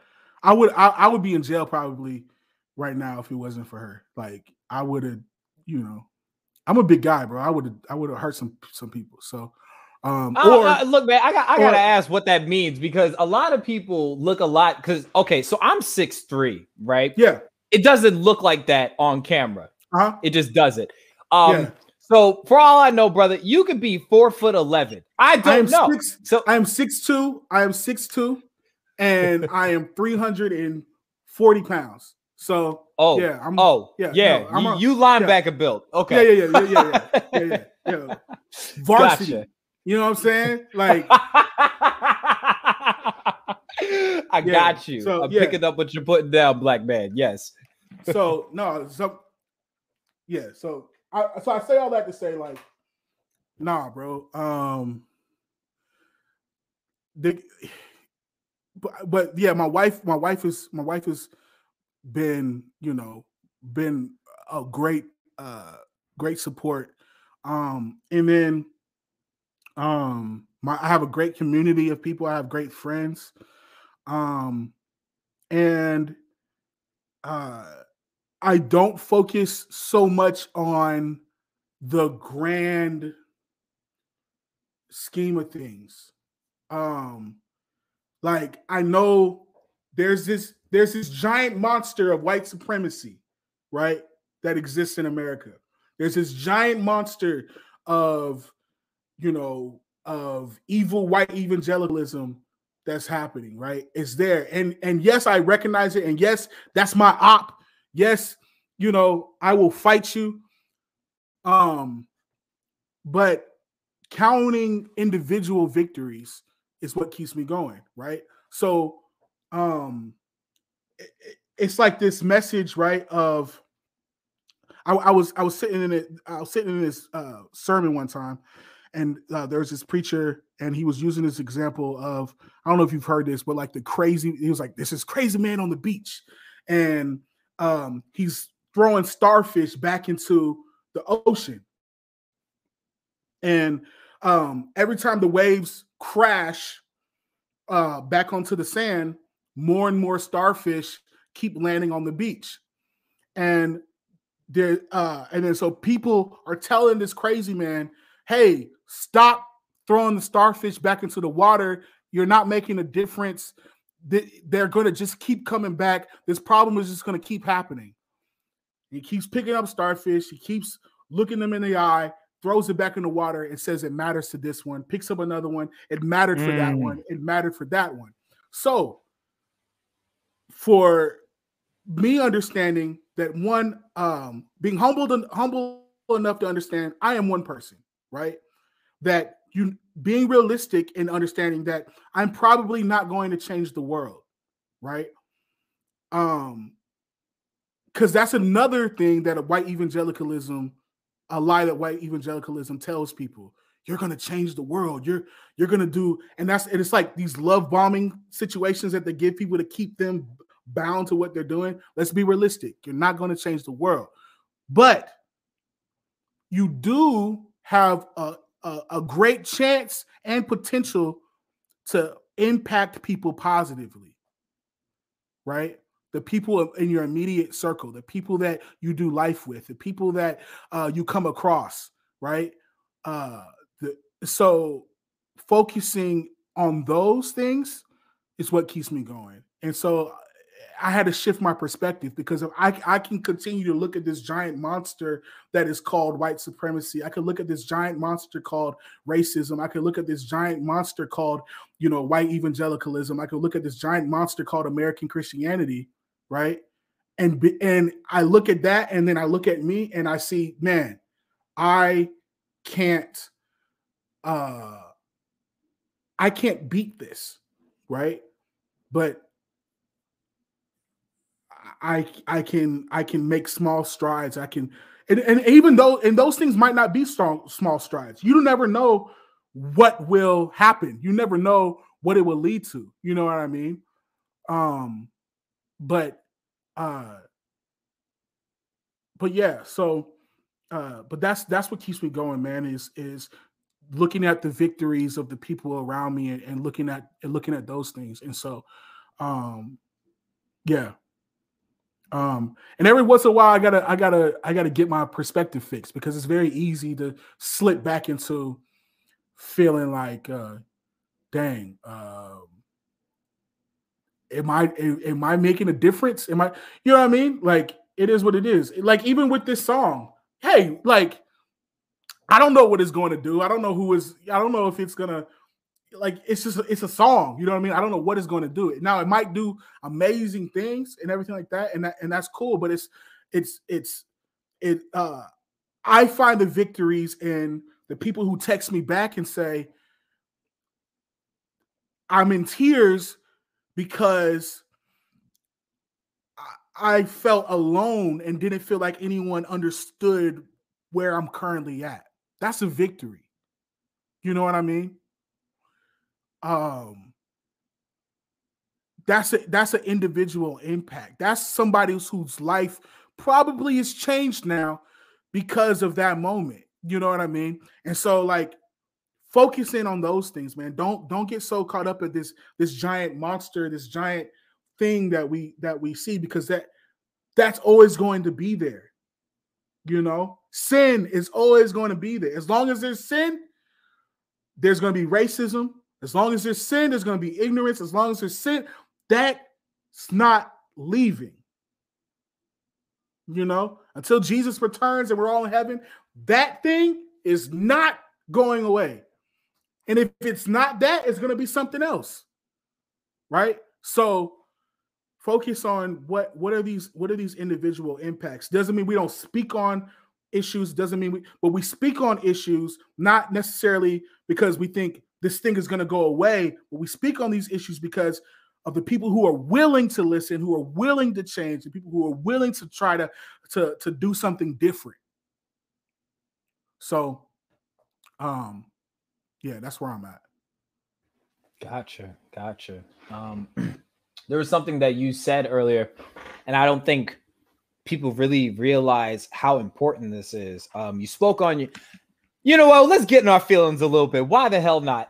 You brought up your wife earlier, right? Mm-hmm. I don't think people get the gravity of what it means, especially when we're talking about, like, you know, specifically when we're talking amongst Black men, the importance of an environment of love being established, a doctrine of love, a special type of love that a Black man in the society needs to, especially when you're under attack all the time, not only as your Blackness, but your livelihood, your sanity, all these things.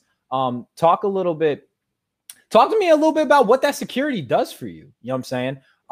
What does it mean, like, to have your, I mean, I don't know what your wife looks like, but I'm talking about just for you specifically. But what does that mean for you as a Black man to have, I'll call it, if you know this song by No Big Deal, that suicide net. Talk to me about the importance of that as a Black man in the society. What kind of special love does this Black man, Jay Crumb, need, and how does that sustain him? Man, well, it's incredible. I think also, and this is, I'm not gonna try to be too much like I'm not gonna get too much on my Umar, right? But I got a Black queen, you know, and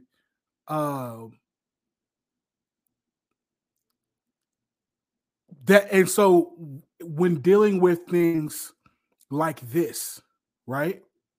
When dealing with things like this, that perspective and that experience is extremely important. When calling out because there's just a level of, like, she understands. She lives it every single day. You know what I mean? And so having that there is, she fights with me, man. And so like, but then she's also like my peace too, you know what I mean? Where, because I'll tell you, bro, like, even this morning, I had a different video recorded in response to the guy who defended the pastor doing blackface, right? I had a whole very ungodly video recorded. And I have a couple of those. They're my drafts. I hope if somebody hacks my TikTok, boy, Jesus, come back. Yes. Right. But knowing her and knowing that she's fighting the same fight, and she can see, okay, if you say it in the way that you want to say this, right, is this going to help or hurt your witness? Right. And so, so some days it's her literally grabbing my face, looking in my eyes, and being like, Crumb, not that way. You know what I mean?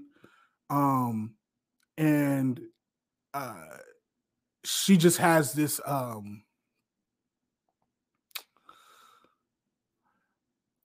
I don't know, man. It's just this thing where you don't have like I don't have to be tough all the time, and that's so important as a black man, like to not have to be tough all the time.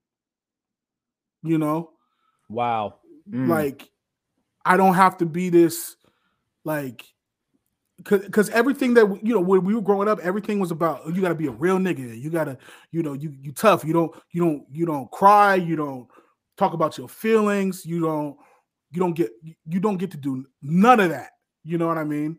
But with her, with having this black woman on my side, it's this thing where like this is where I can go and not have to be tough.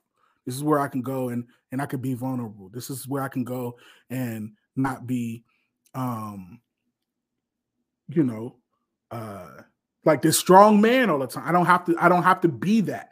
I can be myself, and that's important, man. You gotta if you're looking for something like that, like, you want to find someone who you can be vulnerable around, and they don't use it against you, right? And they don't weaponize that, because there's some out there that do, right? But find someone who doesn't weaponize your vulnerabilities, and so when you have a place that you can retreat and not be so tough, it makes you be able to be so much more bold when the time calls for it, if that makes sense. Yeah, you're not tired out. Absolutely.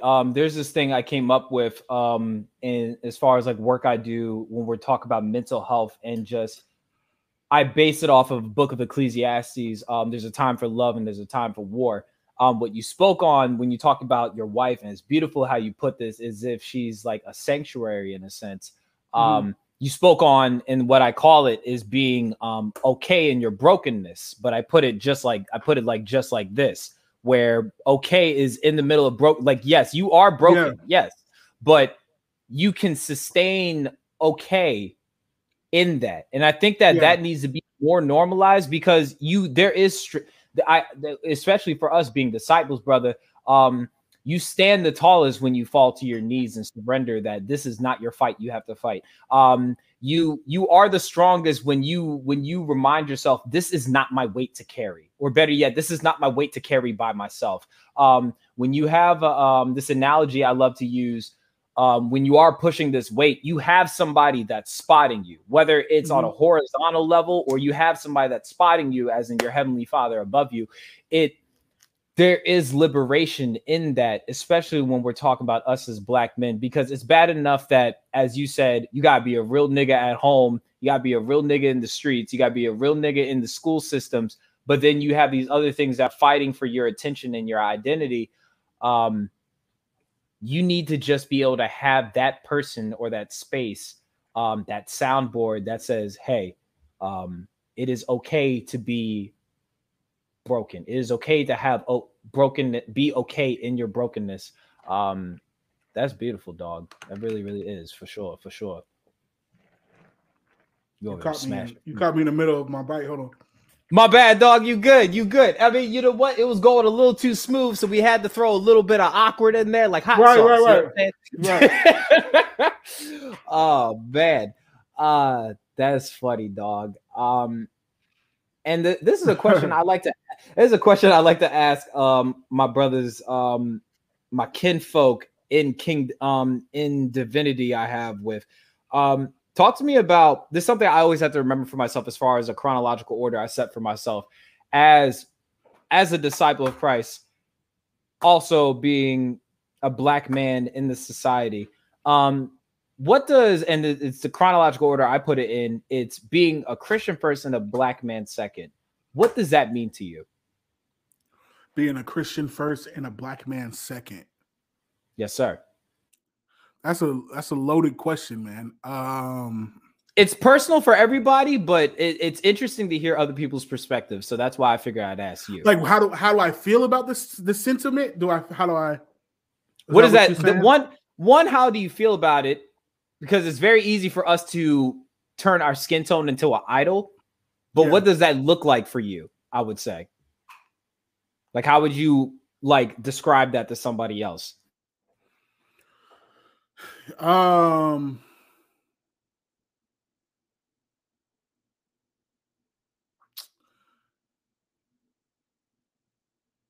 Yeah, I don't know, man. I don't think I necessarily look at them as like as odds with each other. Mm-hmm. So I don't feel the need to make that distinction, because I feel like when I need to make that distinction, I am trying to make things more comfortable for white people. Whew.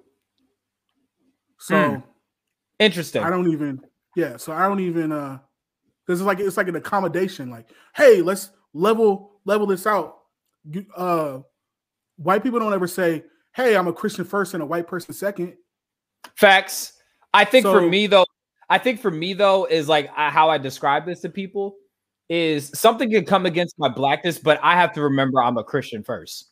Meaning like this is for me. I'm not gonna go around, hey, Cody, guess what? I know I'm black, but I'm a Christian first. That's not something that I need to say to make like myself feel more palatable to white people. But for myself, like something can come against my blackness or something can happen to people that look like us. But I have to hold myself. Give me an example. Okay, so like say if like somebody decides to call me the N-word with a hard R, you know what I'm saying? I in my flesh, I will say this. I in my flesh will be like, you know what? I could rinse this nigga like dirty dishes. Or I could let somebody know that's not gonna fly with me. I don't rock with that at all. And I don't have to assert myself in a way that'll give you what you think you deserve. I know who I serve and how I carry myself is even outside of my skin tone, because black does not come with a morality clause. Black does not come with a moral compass. It doesn't come with direction. As you can see with Candace Owens, it's very easy to have anti-blackness and still look like black. You know what I'm saying? So I try not to allow this to be a compass for me. This is the mold that God put me in, and I love it, and I'm unapologetic with it. I just don't like to be put in a box. I don't want anybody to tell me how I'm supposed to carry myself as a black man, because I know who I'm called to be at the end of the day and who I belong to. I don't belong to anybody on a horizontal level, if that makes sense. Mm-hmm.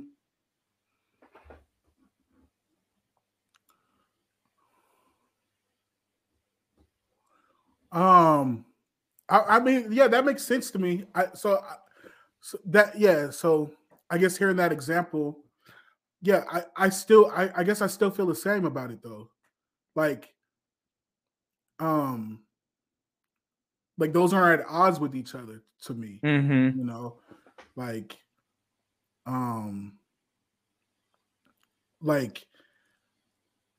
one is my faith and one is just my, you know, I mean, I'm black. You know what I mean? Like Rumor has it. Yeah, rumor has it. You know, I'm black. And regardless of, you know, it's not something I just take off.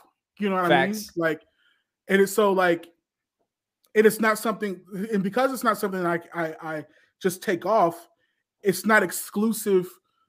My decisions, my choices, what I believe, how I move. Excuse me, I'm sorry. Those things aren't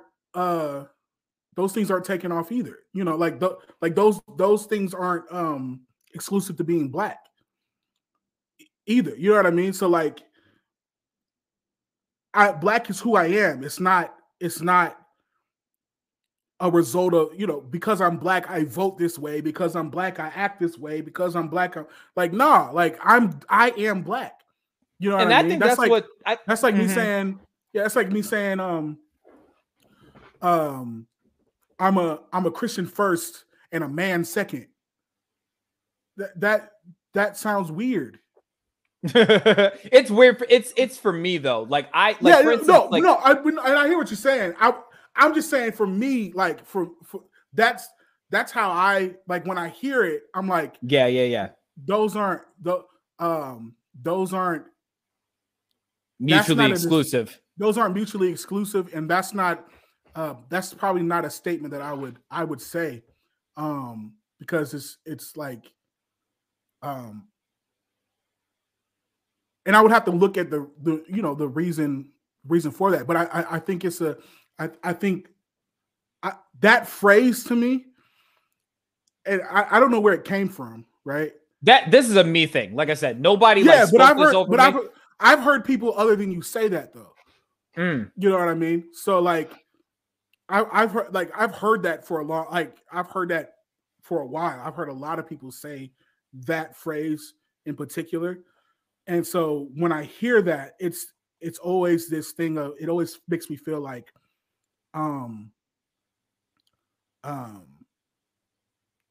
this thing of like I must like blackness is a thing I must submit. Like it's a very interesting thing to me,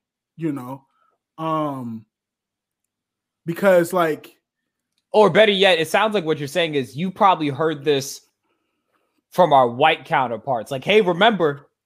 No, are Christian. It's like a black person relating to white people to me, It's, I don't know. I find it interesting because it's like this thing of what I really feel like is being said when someone says like, I am not, I am a Christian first and a black person, or I'm black second. What I really hear saying is like, I should, when I am being dehumanized, I should choose love. That's kind of what I hear is being said. But I don't like the way that it's phrased, because it's this thing of like, it's another thing for me, at least how I see it, of where I am just again submitting my blackness to whatever. Look, brother, keep it to me straight. We talk like it's like talk like family around here. You're good. Yeah, it's just me again submitting my blackness again to white evangelicalism to me. You know what I mean? Because that phrase doesn't like. There's no way that type of if our culture hadn't been shaped in the way that it was, there's no way that phrase would exist. Absolutely. I think for me though, like I said, this is strictly for me. Because I've seen where just in my encounters with people, I tell people and I tell myself, I'm a Christian first and a black man second. Meaning like I've been black my whole life, yes. I haven't been Christian my whole life. I haven't had this moral compass my whole life. This is how I operate off of. I don't think that I don't think that they're mutually exclusive. I just know which one gives me direction.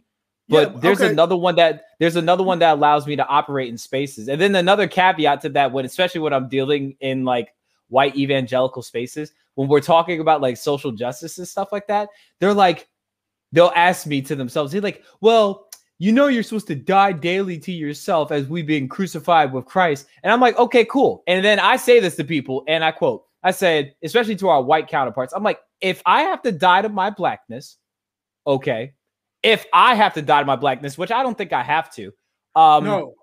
Is it okay for you? Is it okay for me to ask you, white person, to die to your whiteness? And then that is always caught with much more abrasion because one doesn't absorb. One is just existing. My blackness does not feed off of somebody else. Yeah. It doesn't absolve and rinse people for who they are to sustain itself. Whiteness itself does. I hear you. So here's why I hate the statement, bro. Okay. You're fine. I hate the statement. Yeah. All good. Because it is this thing where it creates this fork in the road where it creates this fork in the road where something happens, and now I got to choose. Am I going to be a Christian or I'm going to be black? Right? And it's just another negative connotation on what blackness is, right? Wow. Those things are not, it's not one, there's not one that's good. Like blackness isn't the bad version. You know what I mean? It's not, it is spirit and it is flesh. Mm-hmm. We got to stop framing. You're saying stop calling blackness flesh, essentially. Yes. Stop framing it in the way of me choosing blackness as it being flesh. We got to stop doing that. Because we are not saying, because no one's saying I am a Christian first and white second. Why? Because there's white superiority in this country, right? Well, not even just this country, but in this world, right? That's not a thing. And so it's still a thing within our minds, right? And that's why I want this to be broken. Like I'm talking, we family right now. No, we good. I'm talking to you like yeah, you gotta break because that's I believe, right, that's still a thing within your mind of like those things are there's still a piece of that that's like those things are opposite things. No, that's not even a biblical thing, bro. There's spirit and there's flesh. Whew. Blackness is not flesh. You know, that's just a whole different thing. So like, no, I'm choosing it's spirit and flesh, right? So when I'm faced with a decision, it's either I'm going to respond biblically, I'm going to respond out of my spirit, or I'm going to respond out of my flesh. That's the fork in the road, not Christian blackness, right? So I'm gonna keep watching. I don't want to hear that no more. No. You know what? And you know what? I'll say this. I'll say this publicly. Honestly, I think because of and I think, and we talk about this a lot. There's a lot of anti-blackness we have to die to daily.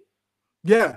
That's something that could have been under the radar that people didn't check because they didn't see a problem with. So yeah. I say this publicly because nobody has ever said that to me before. You know what I'm saying? Yeah. Like they never said it like that. Like, and some people they'd say like, are you demonizing being black? No, I just know that black does not come with a morality clause. That's it. Like, but wow. Yeah. Thank you for that, brother. Like, no, seriously, like, you know, this could have gotten like really awkward, but like, no.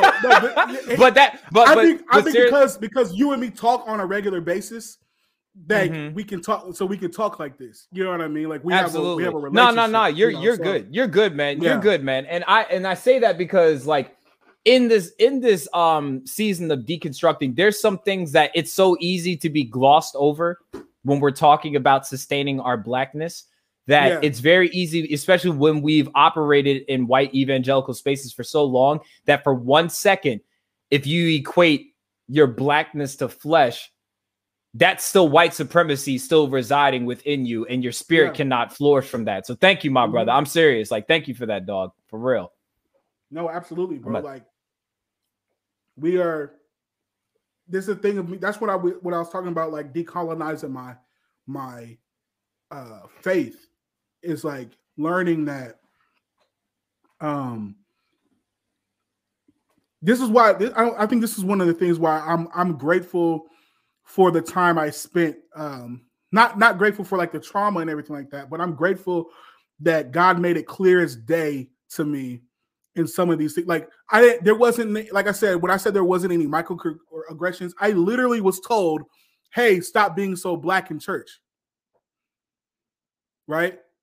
So being literally told, stop being so black, I can see now I don't have to, I don't have to draw parallels. I don't have to do nothing like that. I know exactly what you mean when someone says, "Hey, I'm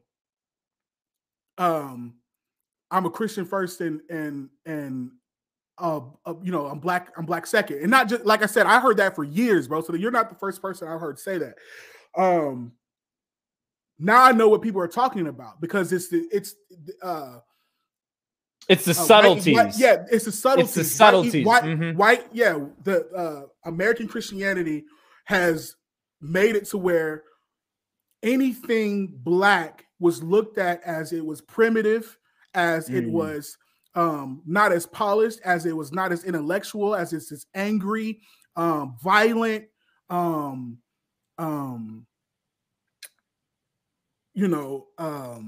abrasive, loud. Like all of those things being associated with evil things. And so we don't even realize how that's been ingrained in us, right?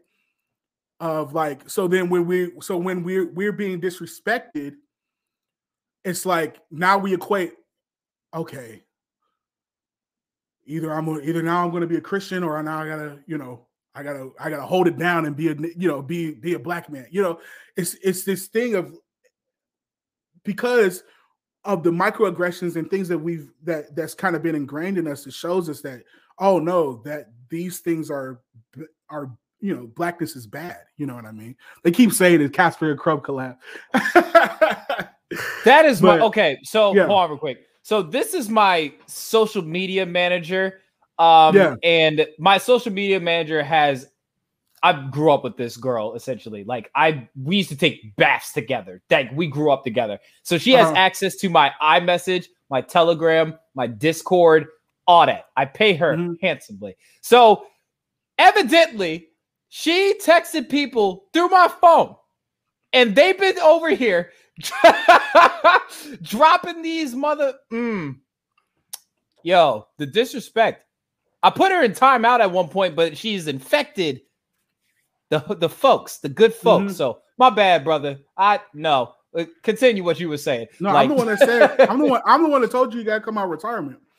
The pen is dusty. The pen is dusty. You know what I'm saying? Yeah. My goodness. Yeah. So it's this thing, bro, where I would say, yeah, those two things. I'm glad you asked me this, because I don't think those things aren't at odds with each other. Those aren't even comparable. Like I said, it's spirit and flesh, not Christian and black. So gotcha. Well, thank you once again. I'm gonna say this again, and I'm gonna make it like a, because I know I've talked on this sentiment on like my platforms before. I don't think I've had somebody biblically be able to like sit there and break down the exegy with me and like let me know, hey, bro, you don't gotta be like that, dog. Everybody's just like, especially like our brothers and sisters that aren't in the faith. They're like, nigga, you cooning. I'm like, no, I'm not. Like, so I'll be sure to be, and I'll even find that TikTok in itself and be like, hey guys, I have sought out the error in my ways, just putting myself in spaces where I could be taught and listened to, and they applied it in a way that I probably would have been more susceptible to hearing it, but still the truth nonetheless. So thank you, my brother. Seriously, no, I'll be sure to decolonize that out of my dialect. You know what I'm saying? Absolutely, man. I got you. This man, Molly, you late as hell. You late like a black man at a custody meeting. My goodness, like this. What's going on? This is a small, like, that's such a small world, man. Because I used to work with Maul. You told me that last time we was on here. He's the second black man I know from Nebraska. Yeah. I'm supposed to be having him on here because he's doing some new things with his collection and everything like that. But yeah, dog. What did your wife cook you? That's gotta be fire, bro. You've been taking your time. Hold on, man. She made like cabbage and a baked potato, and she made some pork chops and stuff, bro. Come on, man. Man, make nigga want to get married or something like that, bro. Like I'm just... I mean, you should, man. Don't rush it, but yeah. I'm working on it, and I'm not rushing it. We dial up over here. You know what I'm saying? We don't got 5G internet. We dial up and auntie on the phone slowing the internet down. You know what I'm saying? But yeah. That's funny. Chill out. Y'all be good in this comment section. My goodness. I feel like the idea of black, us, something we have, like everything we do, made it our own. Interesting. What are your thoughts on that? So the idea of black, something we have, like everything we do, and we made it our own. Well, I think definitely in black in America, I mean, we definitely had to make it our own. We were stripped from our history. So, you know, we don't know our history. We don't know who our ancestors are before Africa. You know what I mean? Or before slavery. I'm sorry. So yeah, we've had to create our own culture. You know, and we've had to figure that out. So I think absolutely, he's spot on. Yeah, that's Brother Howard. I met him through the Savage Truth community. He's one of I'll call him one of Pastor Roy's followings. You gotta get plugged. I'll plug you into Pastor Roy. He's a dope dude for sure. Because honestly, without if there was no slave, what was that, the slave trade, right? We would be able to be identified by our ethnicity, right? So I'm like, no, I'm not black. I'm Ghanaian. Like I'm Ethiopian. I'm Kenyan. We would be able to say that. I don't know what I am. You know what I mean? Like we don't have that, So black and all that stuff like that came later. Like white isn't a ethnicity. White is a race, So like prior to that, you could say, and I think some of them do because they're able to trace. They're actually able to trace their history. So, no, I'm Italian and I'm French and I'm all that. Like we don't really have all that, So, yeah. Yeah, that's it's this other thing I always tell people. It's I related to the Garden of Eden when the serpent had to be introduced and be like, hey, y'all niggas naked. And like God never told us we were naked. You know what I'm saying? That's why the first thing he said was like, who told y'all was naked? So it's like this is kind of weird and semi-controversial. Black wouldn't exist without white in itself. You know what I'm saying?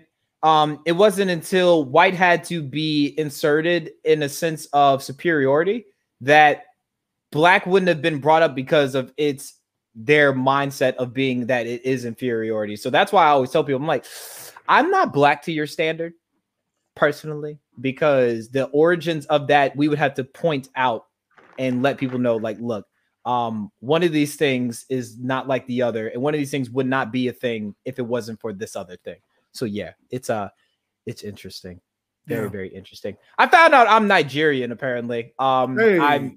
I'm still tracing my ADOS origins. Trying to figure out who needs to run me their money. You know what I'm saying? Georgetown might be cutting us a check, by the way. We'll talk about that offline. Okay. But yeah, amongst other things. But yeah. Man, this has been good. So I think what I'm gonna do just towards the end to like close out, and I'm gonna allow everybody to kind of do so. Any questions? I'm gonna do a little. We'll do a little Q&A at the end. We'll have people if they have it. Anybody that's watching right now, if you have any questions for Crumb, you know what I'm saying, you could title it. You could start the question, the comment off with question in all caps. You know what I'm saying? So boom, boom, boom, boom, boom. Question. all caps, and then state your question. And then ask Crumb any questions. If you have any questions for myself, please drop them in the comment section. I'm just gonna keep kind of talking to my brother as we close out and everything like that. But yeah, before I'll love to answer whatever questions. Yeah, for sure. Yeah, I'm saying. So yeah. So you said God. You said God. What you said? Ghanaian or and you said Ethiopian, correct? Oh no, I was saying I don't know. I haven't done the 20. Oh, so you were just picking tribes. I was just I was just saying I was just using examples of like gotcha of like what it would look like if that should be another thing that's free. So if we talk about reparations, why do I gotta pay to find out where y'all niggas stole me? Like that's ridiculous. Yeah. Like my goodness. For sure. Anybody got any questions? Feel free to drop them in the comment section, which y'all might have for Mr. I'm not gonna drop your government, but what Sir Crumb, Professor Crumb might have for us. You know what I'm saying? Well, I didn't want to say Crumps because it sounds too close to Eddie Murphy movie. Yeah, no problem, dog. He said because that's not my name, and don't make me pull your baby hairs and not in the name of Jesus. But yeah, man. So one thing I will ask you before everybody else's questions pile in is what is next for you as far as like things that you have in store as J. Crumb, the artist connoisseur, the Renaissance man that you are today, sir? Yeah, so we just did the course. So I've been focusing a lot on the students in that, opening up a coaching program there for people who are either have been in the course or kind of want to bypass that and just go straight to coaching. We'll be doing that as well for independent artists. I'm dropping a lot of music. Got an album here that's going to be dropping probably the front of next year, because dropping anything after October isn't really smart. So because everybody thinking about Christmas and stuff. So I'll probably drop first quarter of next year with the album. Let's see.